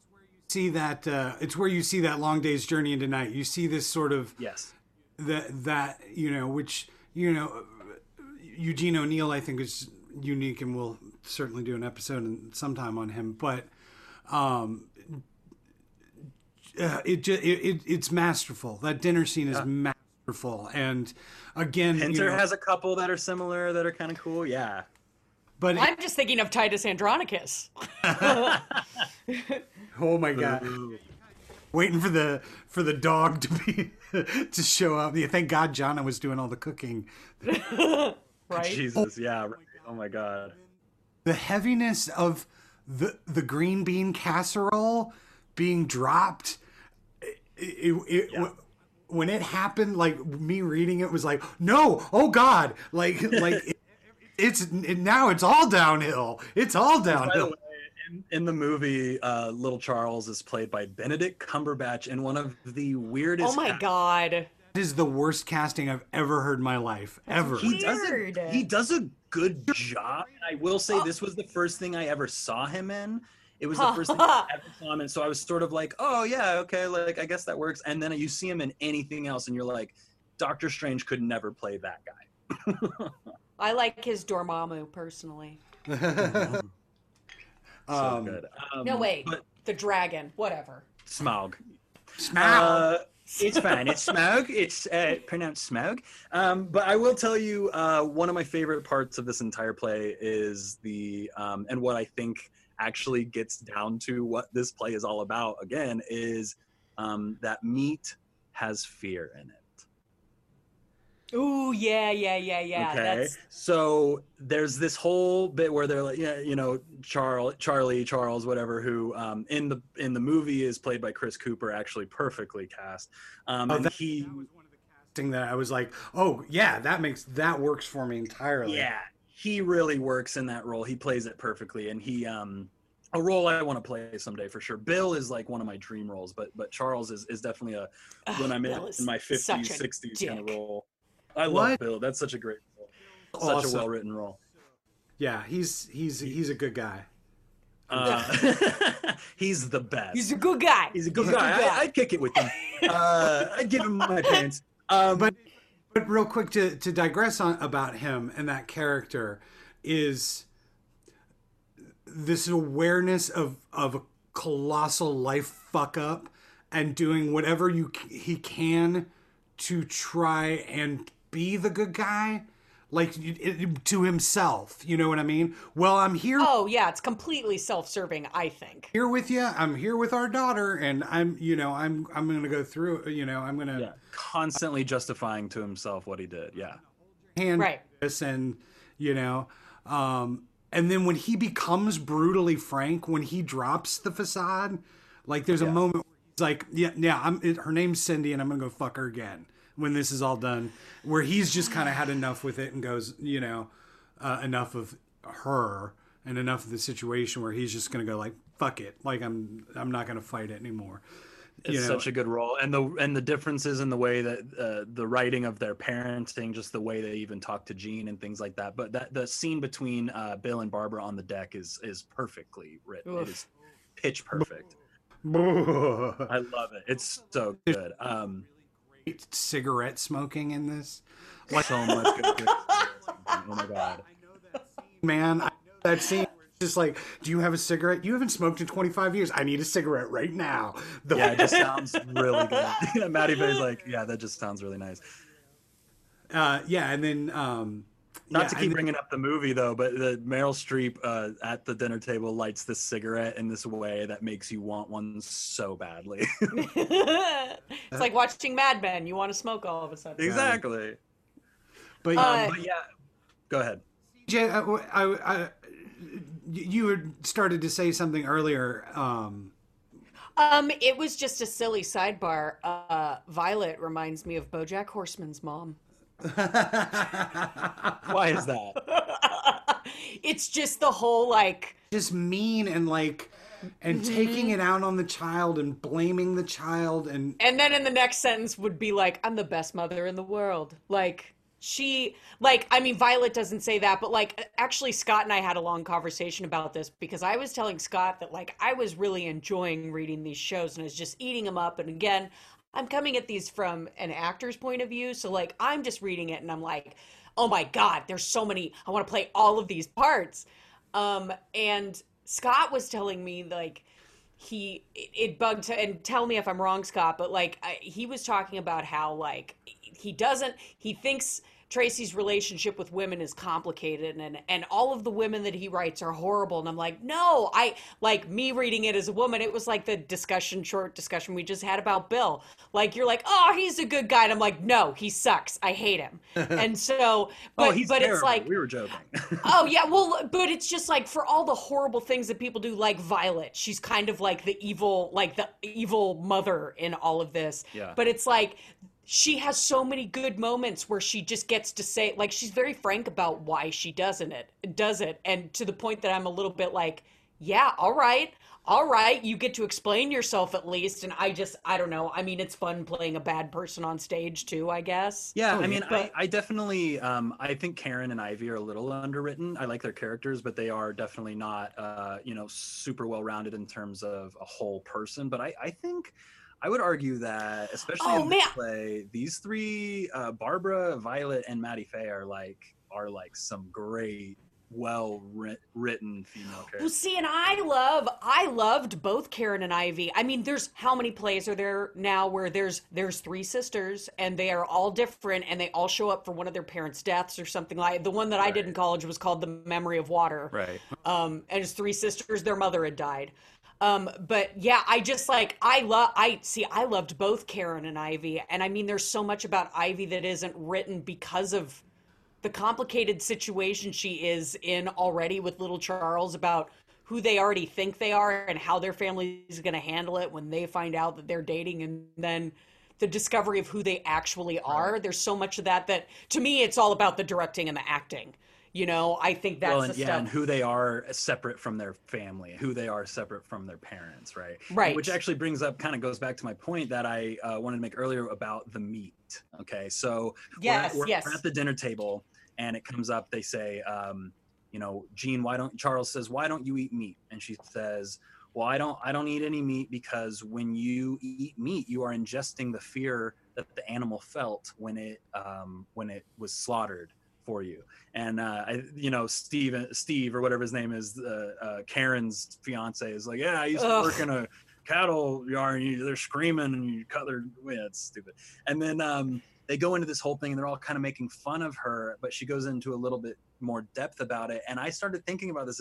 This is something I probably never would have thought about before, but now maybe living in LA or like being surrounded by sort of the health craze, or like trying to move away from factory farming and like regenerative farms and beautiful things like that, like, which I'm very pro, grass fed, all that kind of stuff, blah blah blah. I'll preach my liberal nonsense later, but basically to me this was like the ultimate line about what this play is about, right? It's about trauma, it's about generational trauma, it's about what's left in your flesh, it's about what's left in your brain and your meat when you grow up in a world of trauma, and a world of not feeling safe, and a world of not necessarily feeling loved or held, and of course that's a very Midwest and Southern thing, is to not there's not a lot of physical contact, and and especially in what seems like in this kind of family, alcoholism and stuff like that, there's just not a lot of love being given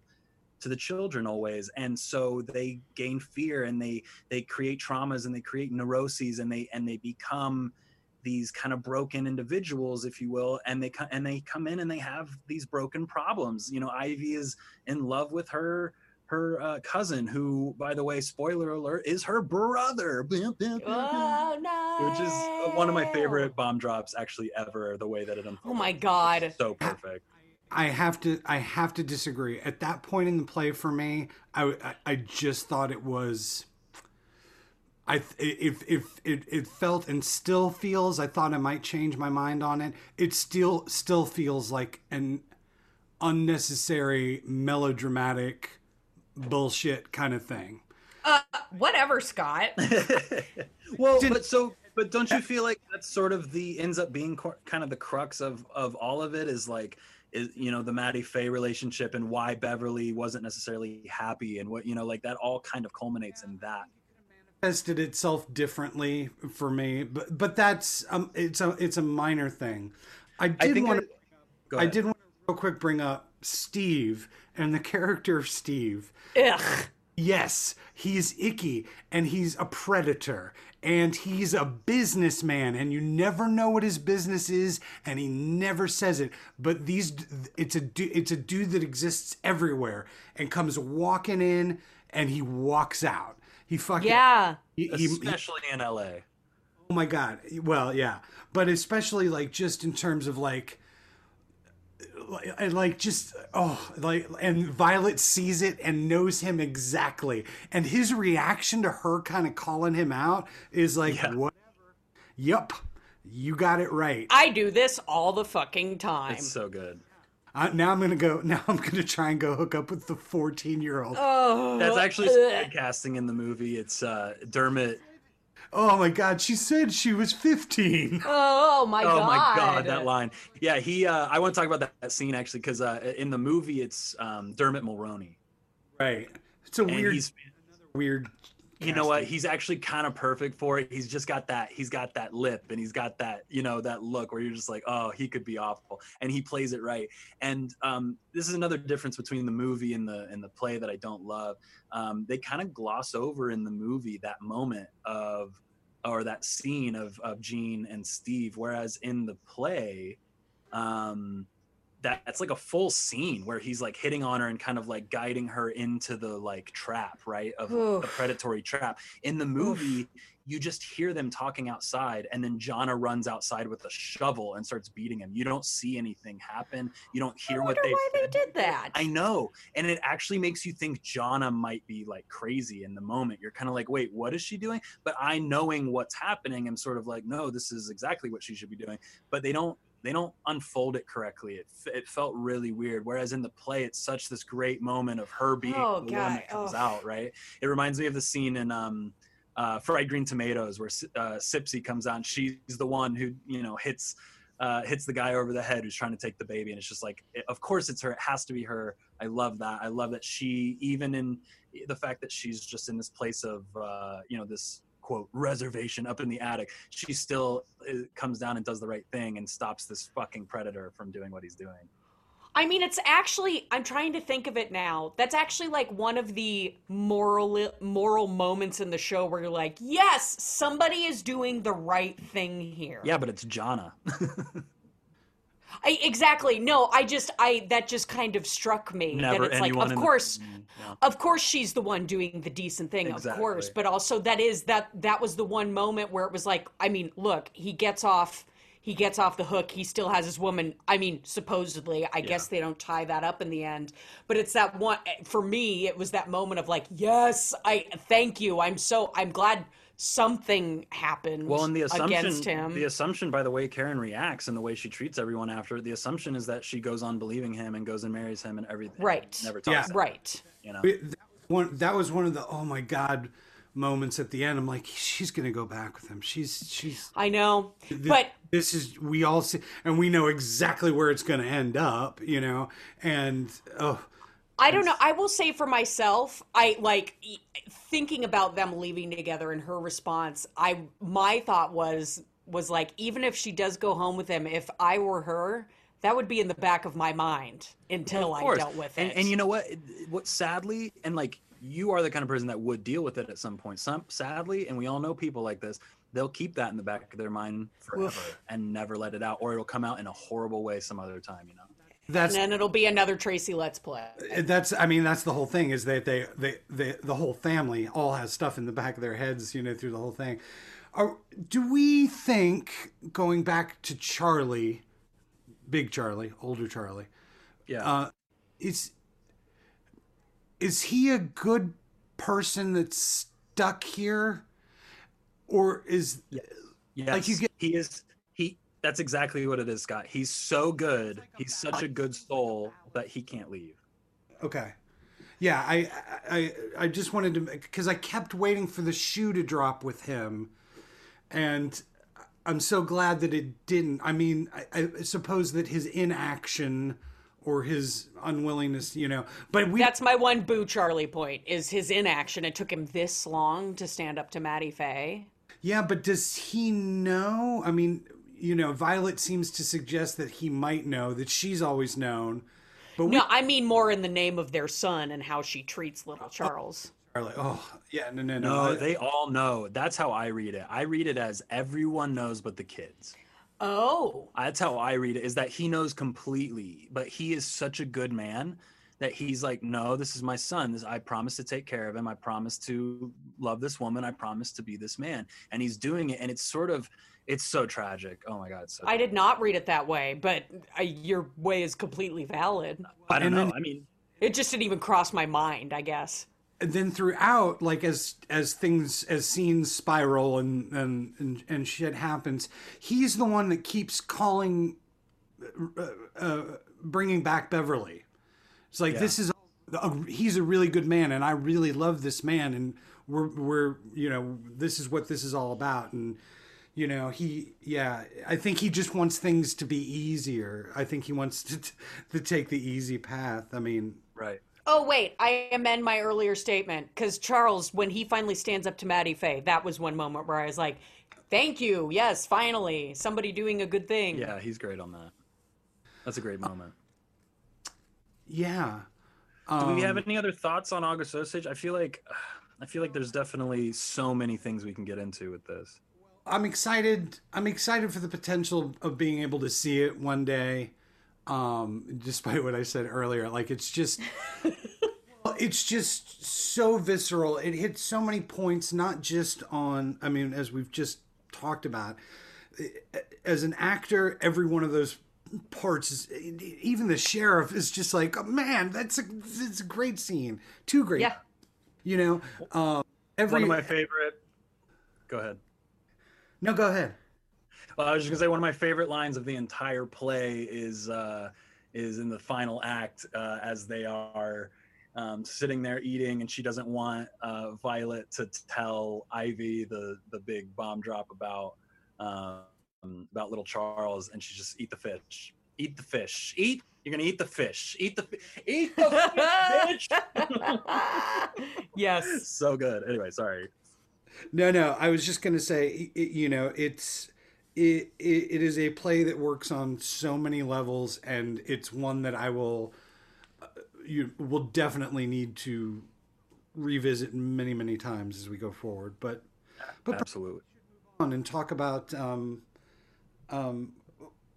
we can talk about the next play on that he wrote. What came after this? What was the next thing you wrote? Donuts, which was a hell of a gear shift. 2008, yeah. Yeah. I read this one. I it's funny. This was one of those shows that I started reading it. P.S. I have to take a little break here and mention that I have been finding so many like rando scripts on Perlego, and also Scribd. So if y'all are looking, I found some random, not sponsored. yeah, by the way. yeah. But they've really been helping me out quite a bit. I found some Tracy Letts stuff that I was like, I've never even heard of this play before. So yeah, they helped me out big time. That's where I found Superior Donuts on Scribd. So yay. So here's my experience in reading the play. I have never seen it and just read it for the first time this past week. Michael McKean was in the original Steppenwolf cast and the Broadway cast as Arthur. And I'm so glad that I'd read that before I started to read the play, because as I read the play, Michael McKean is one of my favorite character actors in all of my life. And it really helps to picture him the whole time. And then who is that? What has he been in? Oh man, Michael McKean, like you'd know him if Spinal Tap, all of the Christopher Guest stuff. He's in the Brady Bunch movie. He's sort of the antagonist in that, which I love. Oh, I'm looking him up. If you haven't watched Better Call Saul, he plays Bob Odenkirk's brother. Oh, duh. Okay, great. He's extraordinary. And he's just one of those also dudes. Clue. He's I always forget he's Mr. Green in Clue. Oh, he's totally Mr. Green like in life, it looks like. He was also in this is Scott with random memory. He was also in a very short-lived sitcom, maybe in the late 80s or early 90s, called Grand. And Grand was the story about like three different sort of social, like families and different social groups in this little town called Grand. And in this little town, they made pianos. So you had the family that owned the company. You had the workers that made the pianos, and then you had and anyway, it was Michael McKean was great in it, and he's so smart and so good. Academy Award nominee, along with his wife for best song for A Mighty Wind, by the way. Oh, that's right. Yeah, another Christopher Guest one. Oh, isn't he the dad in Beetlejuice? No. That's Jeffrey Jones. Damn it, Jeffrey Jones, the pedophile. I totally forgot. Damn it. Okay. What? Totally different person. Let's not mix those up. My bad. But getting back to it, so having him in my head as I read it, and what struck me the most was it's not nearly as strong a play as August, nor probably like Bug. But there's a gear change. You can see him going, I'm going to go in a slightly different direction here. Yeah. And certainly, I mean, the ending of that play is so much more hopeful. It made me cry. Yeah, I cried at the end of this one. Well, and then probably I'd love to talk to a few fight choreographers, because maybe one of the best stage directions for a fight I've ever read in my life. Like the stage directions are this fight goes on for a long time. It works in 3 phases, and then he breaks down how each of it's going to work. But he gives total autonomy to the director and the fight choreographer to figure out what the hell this is going to be, and then just specifies a few clear moments. And I just thought that was. This one was another bitch of a scene change for backstage crew. A couple of them, it's like the whole painted and all the glass is cleaned up. like how many people do you have? I'm just thinking about doing theater in Los Angeles. It's like you got 2 guys and one of them might not be here tonight. Like minimum wage. But at least those are union crews on. Yeah. So at least they're getting paid. But yeah, he does that a few times. But I thought it was a play of its time. You could feel it. I lived in. 2008's the recession. The recession's hitting, and that's the big thing that that resonates throughout. I lived in Chicago for a year, a little over a year. So like just all the places that they're talking about, and it's like it's so grounded there, and so grounded in, it's a city. I mean, you see it in New York and Boston and that kind of thing, but it's a city where your heritage is a label and you wear it like a t-shirt. Yep. He's Polish, not Russian, not Irish. Don't not Eastern European. Confuse them. Don't confuse. Right. But I really did like that play. Yeah, I like Superior a lot. It has its sitcom vibe, which I like, being so different from everything else he's done. Especially, it was made into a sitcom, I think, at one point. I don't know that it lasted. Yeah. I think it went for a season. Yeah, or something. but it's got that sitcom-y vibe, and it's one of those plays that when you're dealing with race, especially like a seemingly white, white looking, presenting, whatever you want to call it, man writing it. And you start dealing with race and things, there's always that part of me that wonders, like, oh, is this gonna be a Driving Miss Daisy? Is this gonna be a Master Harold and the Boys? Is this gonna be a Green Book situation where I'm meant to sort of like see like, oh look, they can be friends, and like I just don't care about that narrative anymore. It's just dated. And I was kind of thinking that's what I'm about to read. And as you read it, you just realize like, no, it's not that at all. And it treads really lightly on the like surrogate son bullshit that it could have really fallen into. It's not that. It's not about like, look, I'm white, you're black, look how funny and different we are. Like, it's just not that story, which it could have easily been. Yeah, I mean, there's a few moments in it that I was like, do I buy this? When he lists off all the black poets. And he suddenly just knows, and he's like, well, I'm a reader, but we don't necessarily see that all throughout the play. Sure. But that's okay. I also like that we don't really ever find out fully about the daughter. We don't ever fully find out, about the wife, except that he's haunted, obviously, by his ex-wife's death. But right. And then just the turn, the idea that this middle-aged man was like, all right, now I need to do something. It's that inaction thing that we were talking about with Charlie in August Osage County. Sometimes the not doing anything is as profound a thing as wrong thing. And you're compliant. You're, what's the word that everyone says complacent? now? I don't know. No, it's you're adding to the problem. You're. Oh, right. Why can't I think of it? Oh, so I just wanted to add one little thing you were saying, Scott, about they leave vague details out there, and it's like, well, what about the daughter?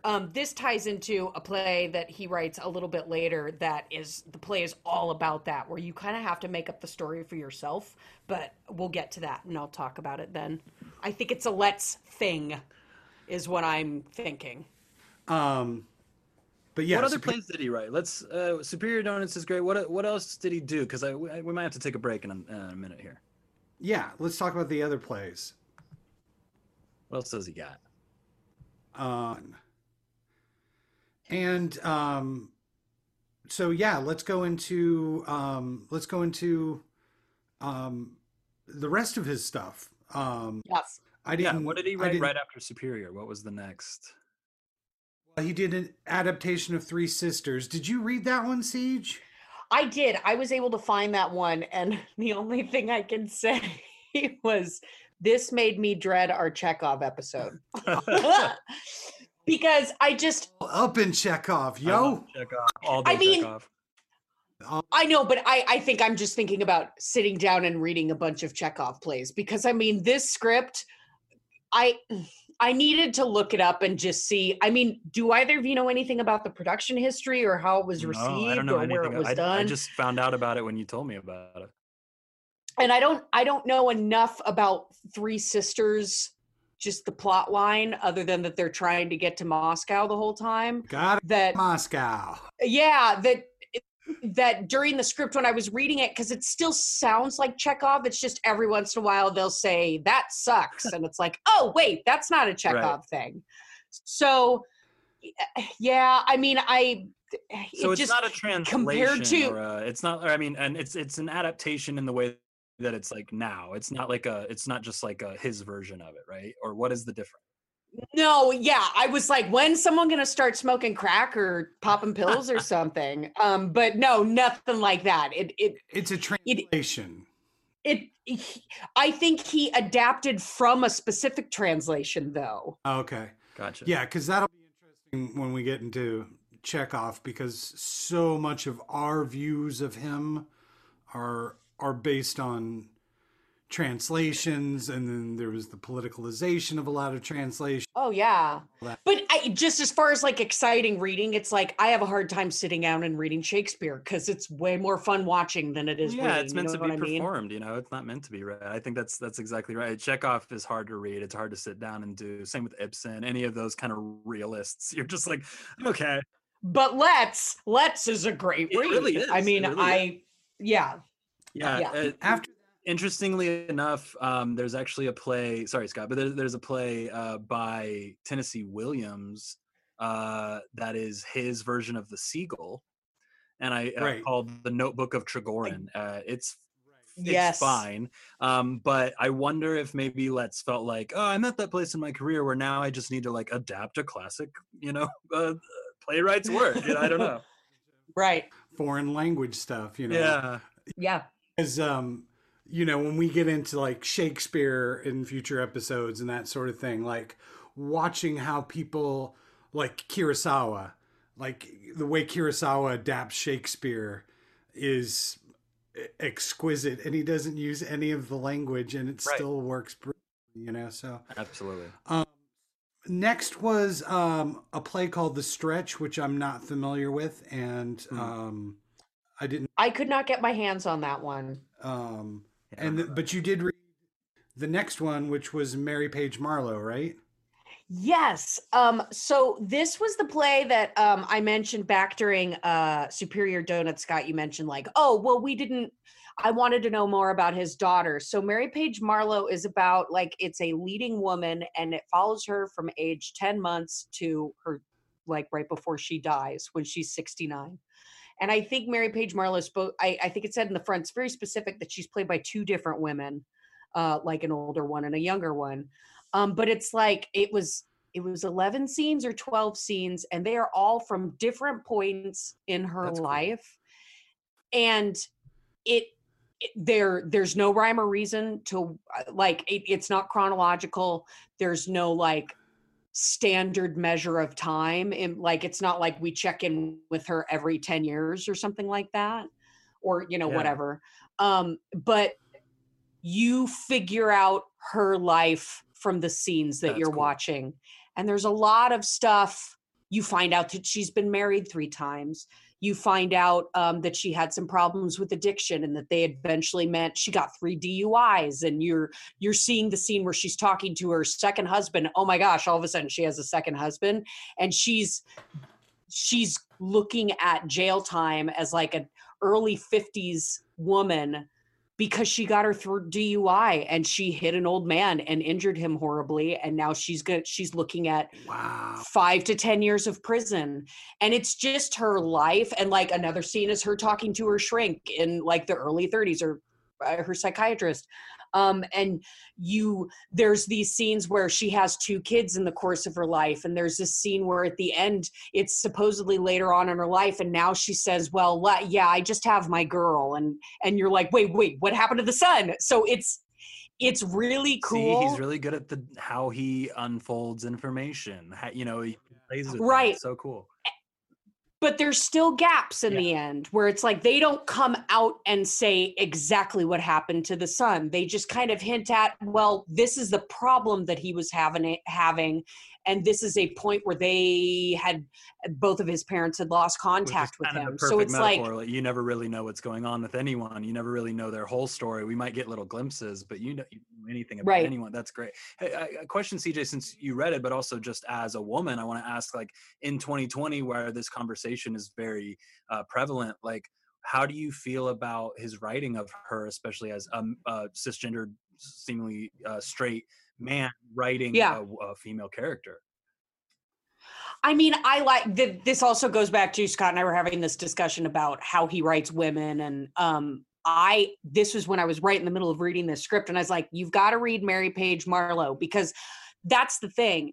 It's never presented to you as, look at this horrible woman with her addiction problems.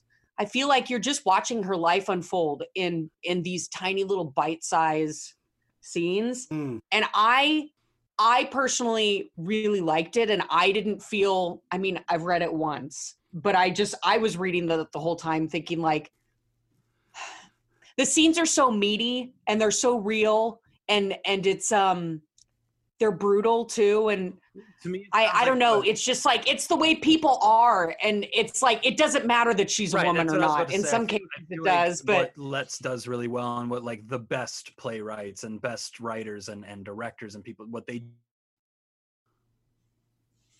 Yeah. Siege, where, like, stylistically, like, did you notice a change in Mary Page Marlowe, like from Superior Donuts? There's like an 8-year difference there in terms of time. Did you notice, like, was there any like noticeable, like, there's definitively for me a change from Killer Joe and Bug to August, and then certainly to Superior Donuts. Did you feel like there was something like that? I feel like with this show, it was 100% just straight up realism, because I don't know about y'all, and maybe it's just, to me, it's also just like Killer Joe, Bug. There's some parts that it's so brutal that for me, sometimes I'm thinking, am I reading surrealism a little bit? And I felt like, I felt like with Superior Donuts, the way that some of the scenes were written and the cadence, and sometimes I'm like, wait, is this in verse? Did this go to verse all of a sudden? Am I reading surrealism a little bit? To me, there's not a hint of that in this play. Yeah, he writes in like naturalistic absurdity almost, right? And then with this play, it sounds like you feel like it's more just slice of life. Like, this is a person. We're transcending gender. We're transcending like all this. We're just talking about a person. I love that. It was just full on realism. You were watching a documentary about a person, and all of the scenes were mixed up. It wasn't chronological, and there's a lot of unanswered stuff. But I liked that. It wasn't in a bad way. So what comes after that? What's after Marlowe? Next, he's got 2 in 2017. He had Linda Vista, and then The Minutes was seemingly the bigger of excuse me, those two. The Minutes was also a finalist for the Pulitzer. So The Man from Nebraska, August Osage County, and The Minutes were all up for Pulitzers. August Osage was the one that won. I don't know much about either one of them, Linda Vista or The Minutes. Yeah, I don't either. I'll do some more research. I guess I should have before we recorded the podcast. But yeah, I don't know much about either of them. I know The Minutes had some nominations, but I don't know that it was like a huge, play. Linda Vista didn't Center Theater do Linda Vista this That last sounds right. year. I think they did. I know everyone was like tripping over themselves to go see it. And this is me not knowing anything about it, but to me, I don't know, maybe it was just the poster. To me, it looked like a comedy. Yeah, it did. It looked almost like a weird, like updated, like Dirty Rotten Scoundrels or something. It was, just like a guy in like, a Hawaiian shirt with a martini. I remember. Yeah, it was CTG or Amundsen. Yeah, it was a Center Theater group. Yeah. Yeah, I would love to go and revisit them. Well, gang, should we wrap things up? Yeah, what I'd love to hear is something I'd like to do at the end of every episode is just hear kind of a ranking. Like, I want to hear what you guys think. Like, what are your top three now that we've read some? What are your top three plays ranked that you read or that you have read or that you have experiences with for Let's? I want to hear those. Wow. Okay, I'll go first. Yeah. Do it. 3-1. It's interesting because I had an old theater professor one time who we were doing Shakespeare and he said he made a comment about King Lear. He's like, King Lear is Shakespeare's greatest accomplishment. Hamlet is his best play. Right. Like, so sort of recognizing that, like, I recognize that August Osage County is a masterpiece, like, and I get it. Superior Donuts was the one that was my favorite. It was the one that got to me the most, that I think maybe the hopefulness at the end was a little bit more. So what would be 3, 2, 1? I'll do 3 would be Bug, 2 would be August, and 1 would be Superior Donuts. Word. That's cool that you put Superior up top. I love that. I love that play so much. Yeah. What do you got, CJ? Yeah. I think I'm just going to be completely selfish and I enjoyed reading them so much, but like I'm seriously coming at this from like, which ones would I really want to be in? We'll get to Dream Roll in a second. That's my next question. Yeah, but I guess that's how I've been reading them still.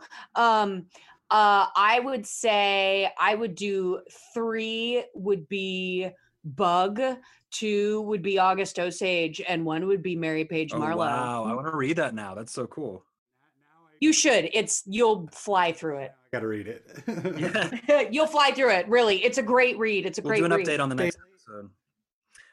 Bailey, yes, I would say my top 3 are, number 3 is Bug.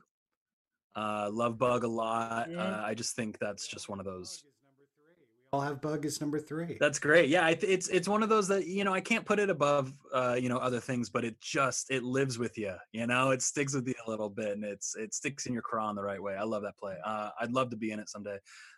There's also I'd love to direct it. Number 2, Killer Joe.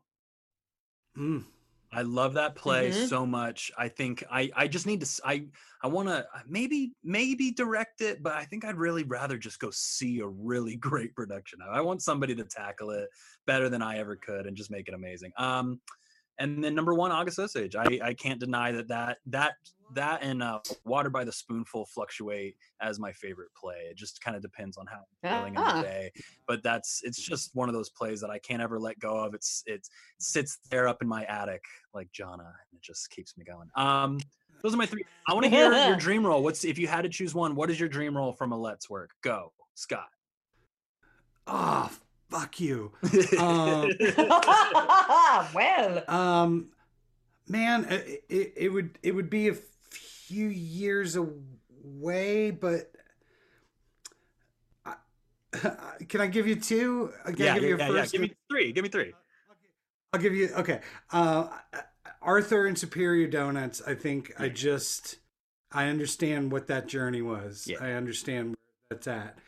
Um, this is don't judge me for this. Um, I think I'd want to play Steve in August Osage County. Uh, it's Yeah, a bleh. role, dude. No matter how you feel about the Yeah, person, that's a good role. yeah, Because you have to you as the actor have to like that dude, and then you have to make him appear likable. Yeah, He's got to yeah. he charms everybody, and then he so gets good. weird. And then oh man, Ugh, it's tough. I don't know any of those roles in Bug. I would never quite be right for any of them, but like that's the thing about all of his roles is that you can just feel the actor in him. I don't just that awareness of being able to write a juicy part, even if you're that. Well, in Bug, the doctor, what's his name, comes Yeah, in at yeah, the end. yeah. Because, like that's a great role. Like that is it is clear intentions and complex You'd actually be lay. solid for the X as well, Scott. Ooh, goss. Ugh, ooh, boo. He just wants to play. He just got out of prison. CJ, Boo. He's reformed. DJ formed. CJ, what are your three dream roles? Mary Page Marlowe Yeah. and Violet Is that in a couple three decades. too? And then yeah, sure. And then I know what I would like to play is Karen, but I know deep down I'm a Barbara. So I'd love to see your Karen though. That'd be super good. Your kid yeah. would be great. Yeah. You would kill either of those. You would kill all three of those parts, Siege. You really would. Let's do August Osage County and it'll be a one woman show and it'll be Actually, me. kind of a weirdly cast. It's a weird casting, but actually, now that you say you'd want to play the role, it totally works because you're very this type, CJ. No offense, but Yeah. also like there's no offense to be taken because she's amazing. Juliette Lewis plays her in the movie. Everyone always tells me she's my celebrity Yeah, doppelganger. you're very similar. I take no She's offense. I love her. incredible. Yeah. Okay, my three are number three would be Chris in Killer Joe or Ansel. Uh-huh. I think they're both just roles that I could take really far and do good things with. I don't want to play Killer Joe. Number two would be Bill in August Osage. Oh, excuse me. Actually, Boo. no. That's my number one. Bill would be my number one role. Boo. I think I want to play that really badly. And no. I'm switching it back. Number two is Bill. Number one in like, give me like 30 years or more, maybe even more. I want to play Charles. Charles is one of those roles that I really love. Yeah, I could see you as I a could Charles. too. I just see myself like being like the older, like, and the man who played him in the performance I saw was just phenomenal and kind of stuck with me. So yeah, those are my three. I fucking love this playwright, guys. I don't know if you could tell through Yeah.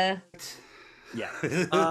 But yeah, unless you guys have anything else to say, normally at this time we would do an LA theater spotlight so that we could talk about the things that are going on around the LA theater scene. We are definitely trying to promote the LA theater scene because, sometimes a lot of people like to think that you can only do theater in New York or, on tour or whatever it may be. But actually, no, there is a burgeoning and beautiful theater scene happening in LA. It's incredible. Awesome. There's so many little theaters. And in this time of quarantine, I know it's a time of stress and worry and we don't know what's all going to happen. But I just want to have you all you listeners, just like take some time to check out the Instagrams of your theaters, your local theaters, and see what they're doing. They might be doing a Zoom thing. They might be doing something exciting when they come out of quarantine that you can get on. Maybe you can donate some money if you have it. I know it's a really hard time for actors. It's a really hard time for creators and people who do things in collaborative settings. So our spotlight this week is just on all theaters of all types. We're members of the Sacred Fools Theater Company in Hollywood, who definitely needs support right now. I work for the Pasadena Playhouse, who definitely needs support right now. There's just a lot going on. But go ahead, Scott. No, I was just going to say all the companies in town do and across the country. And Absolutely. when this is all done. Well, there's two things I hope for. A, I hope that we don't see 500 quarantine plays, but I know we will. Yeah. I hope Topical. we see some crazier shit come out of it. You know what I mean? Like, right now I'm drawing on my walls. I'm going nuts. But but yeah, when theater returns and our souls all need it, and I That's know right. everybody who's in Yeah. this is. That's why we're here. That's right. This is your little bit of live theater to help you out. And, sorry that it's through Zoom and that it's all, kind of weird, but we appreciate you listening. Thank you for joining us for our episode on Tracy Letts. We will be back next week. Or is it 2 weeks? Are we doing weeks? Well, let's just say episodes. One at a time. It might be 10 days in between. Who knows? Sure. But what's all of our social media stuff? What's our Yes. I'm about to get into that. What? I have a whole outro written out. I'm so prepared. You don't even know. But How nice thank for you. you. Fuck you. Thank you for joining us for our episode on Tracy Letts. We'll be back next time to discuss. Are you talking, Scott? Every time you talk, I can't hear you. Are you talking? I just was saying thank you to the people that listen to this, and Well, I hope they heard you.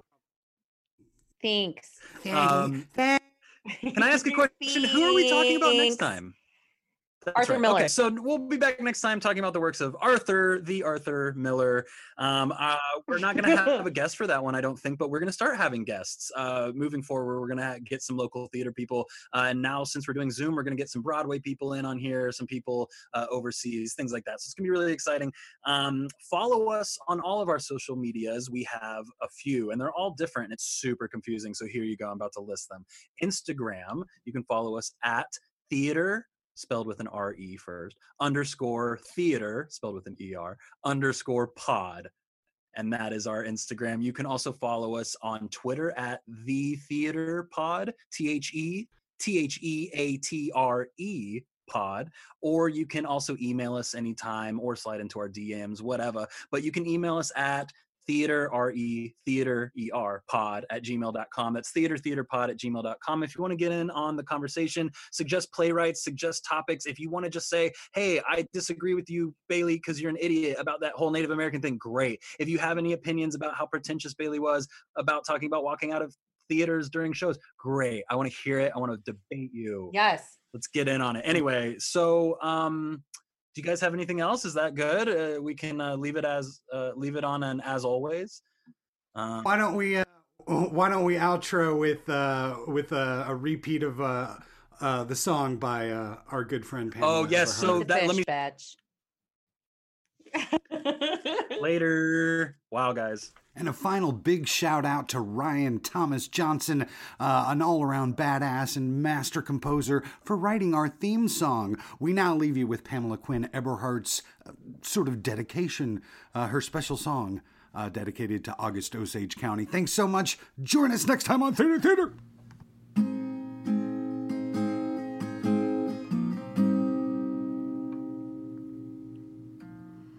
Family secrets buried tight, let's hash it out tonight. Around the dinner table, are you able to fight? Hearts are broken, cross the board and made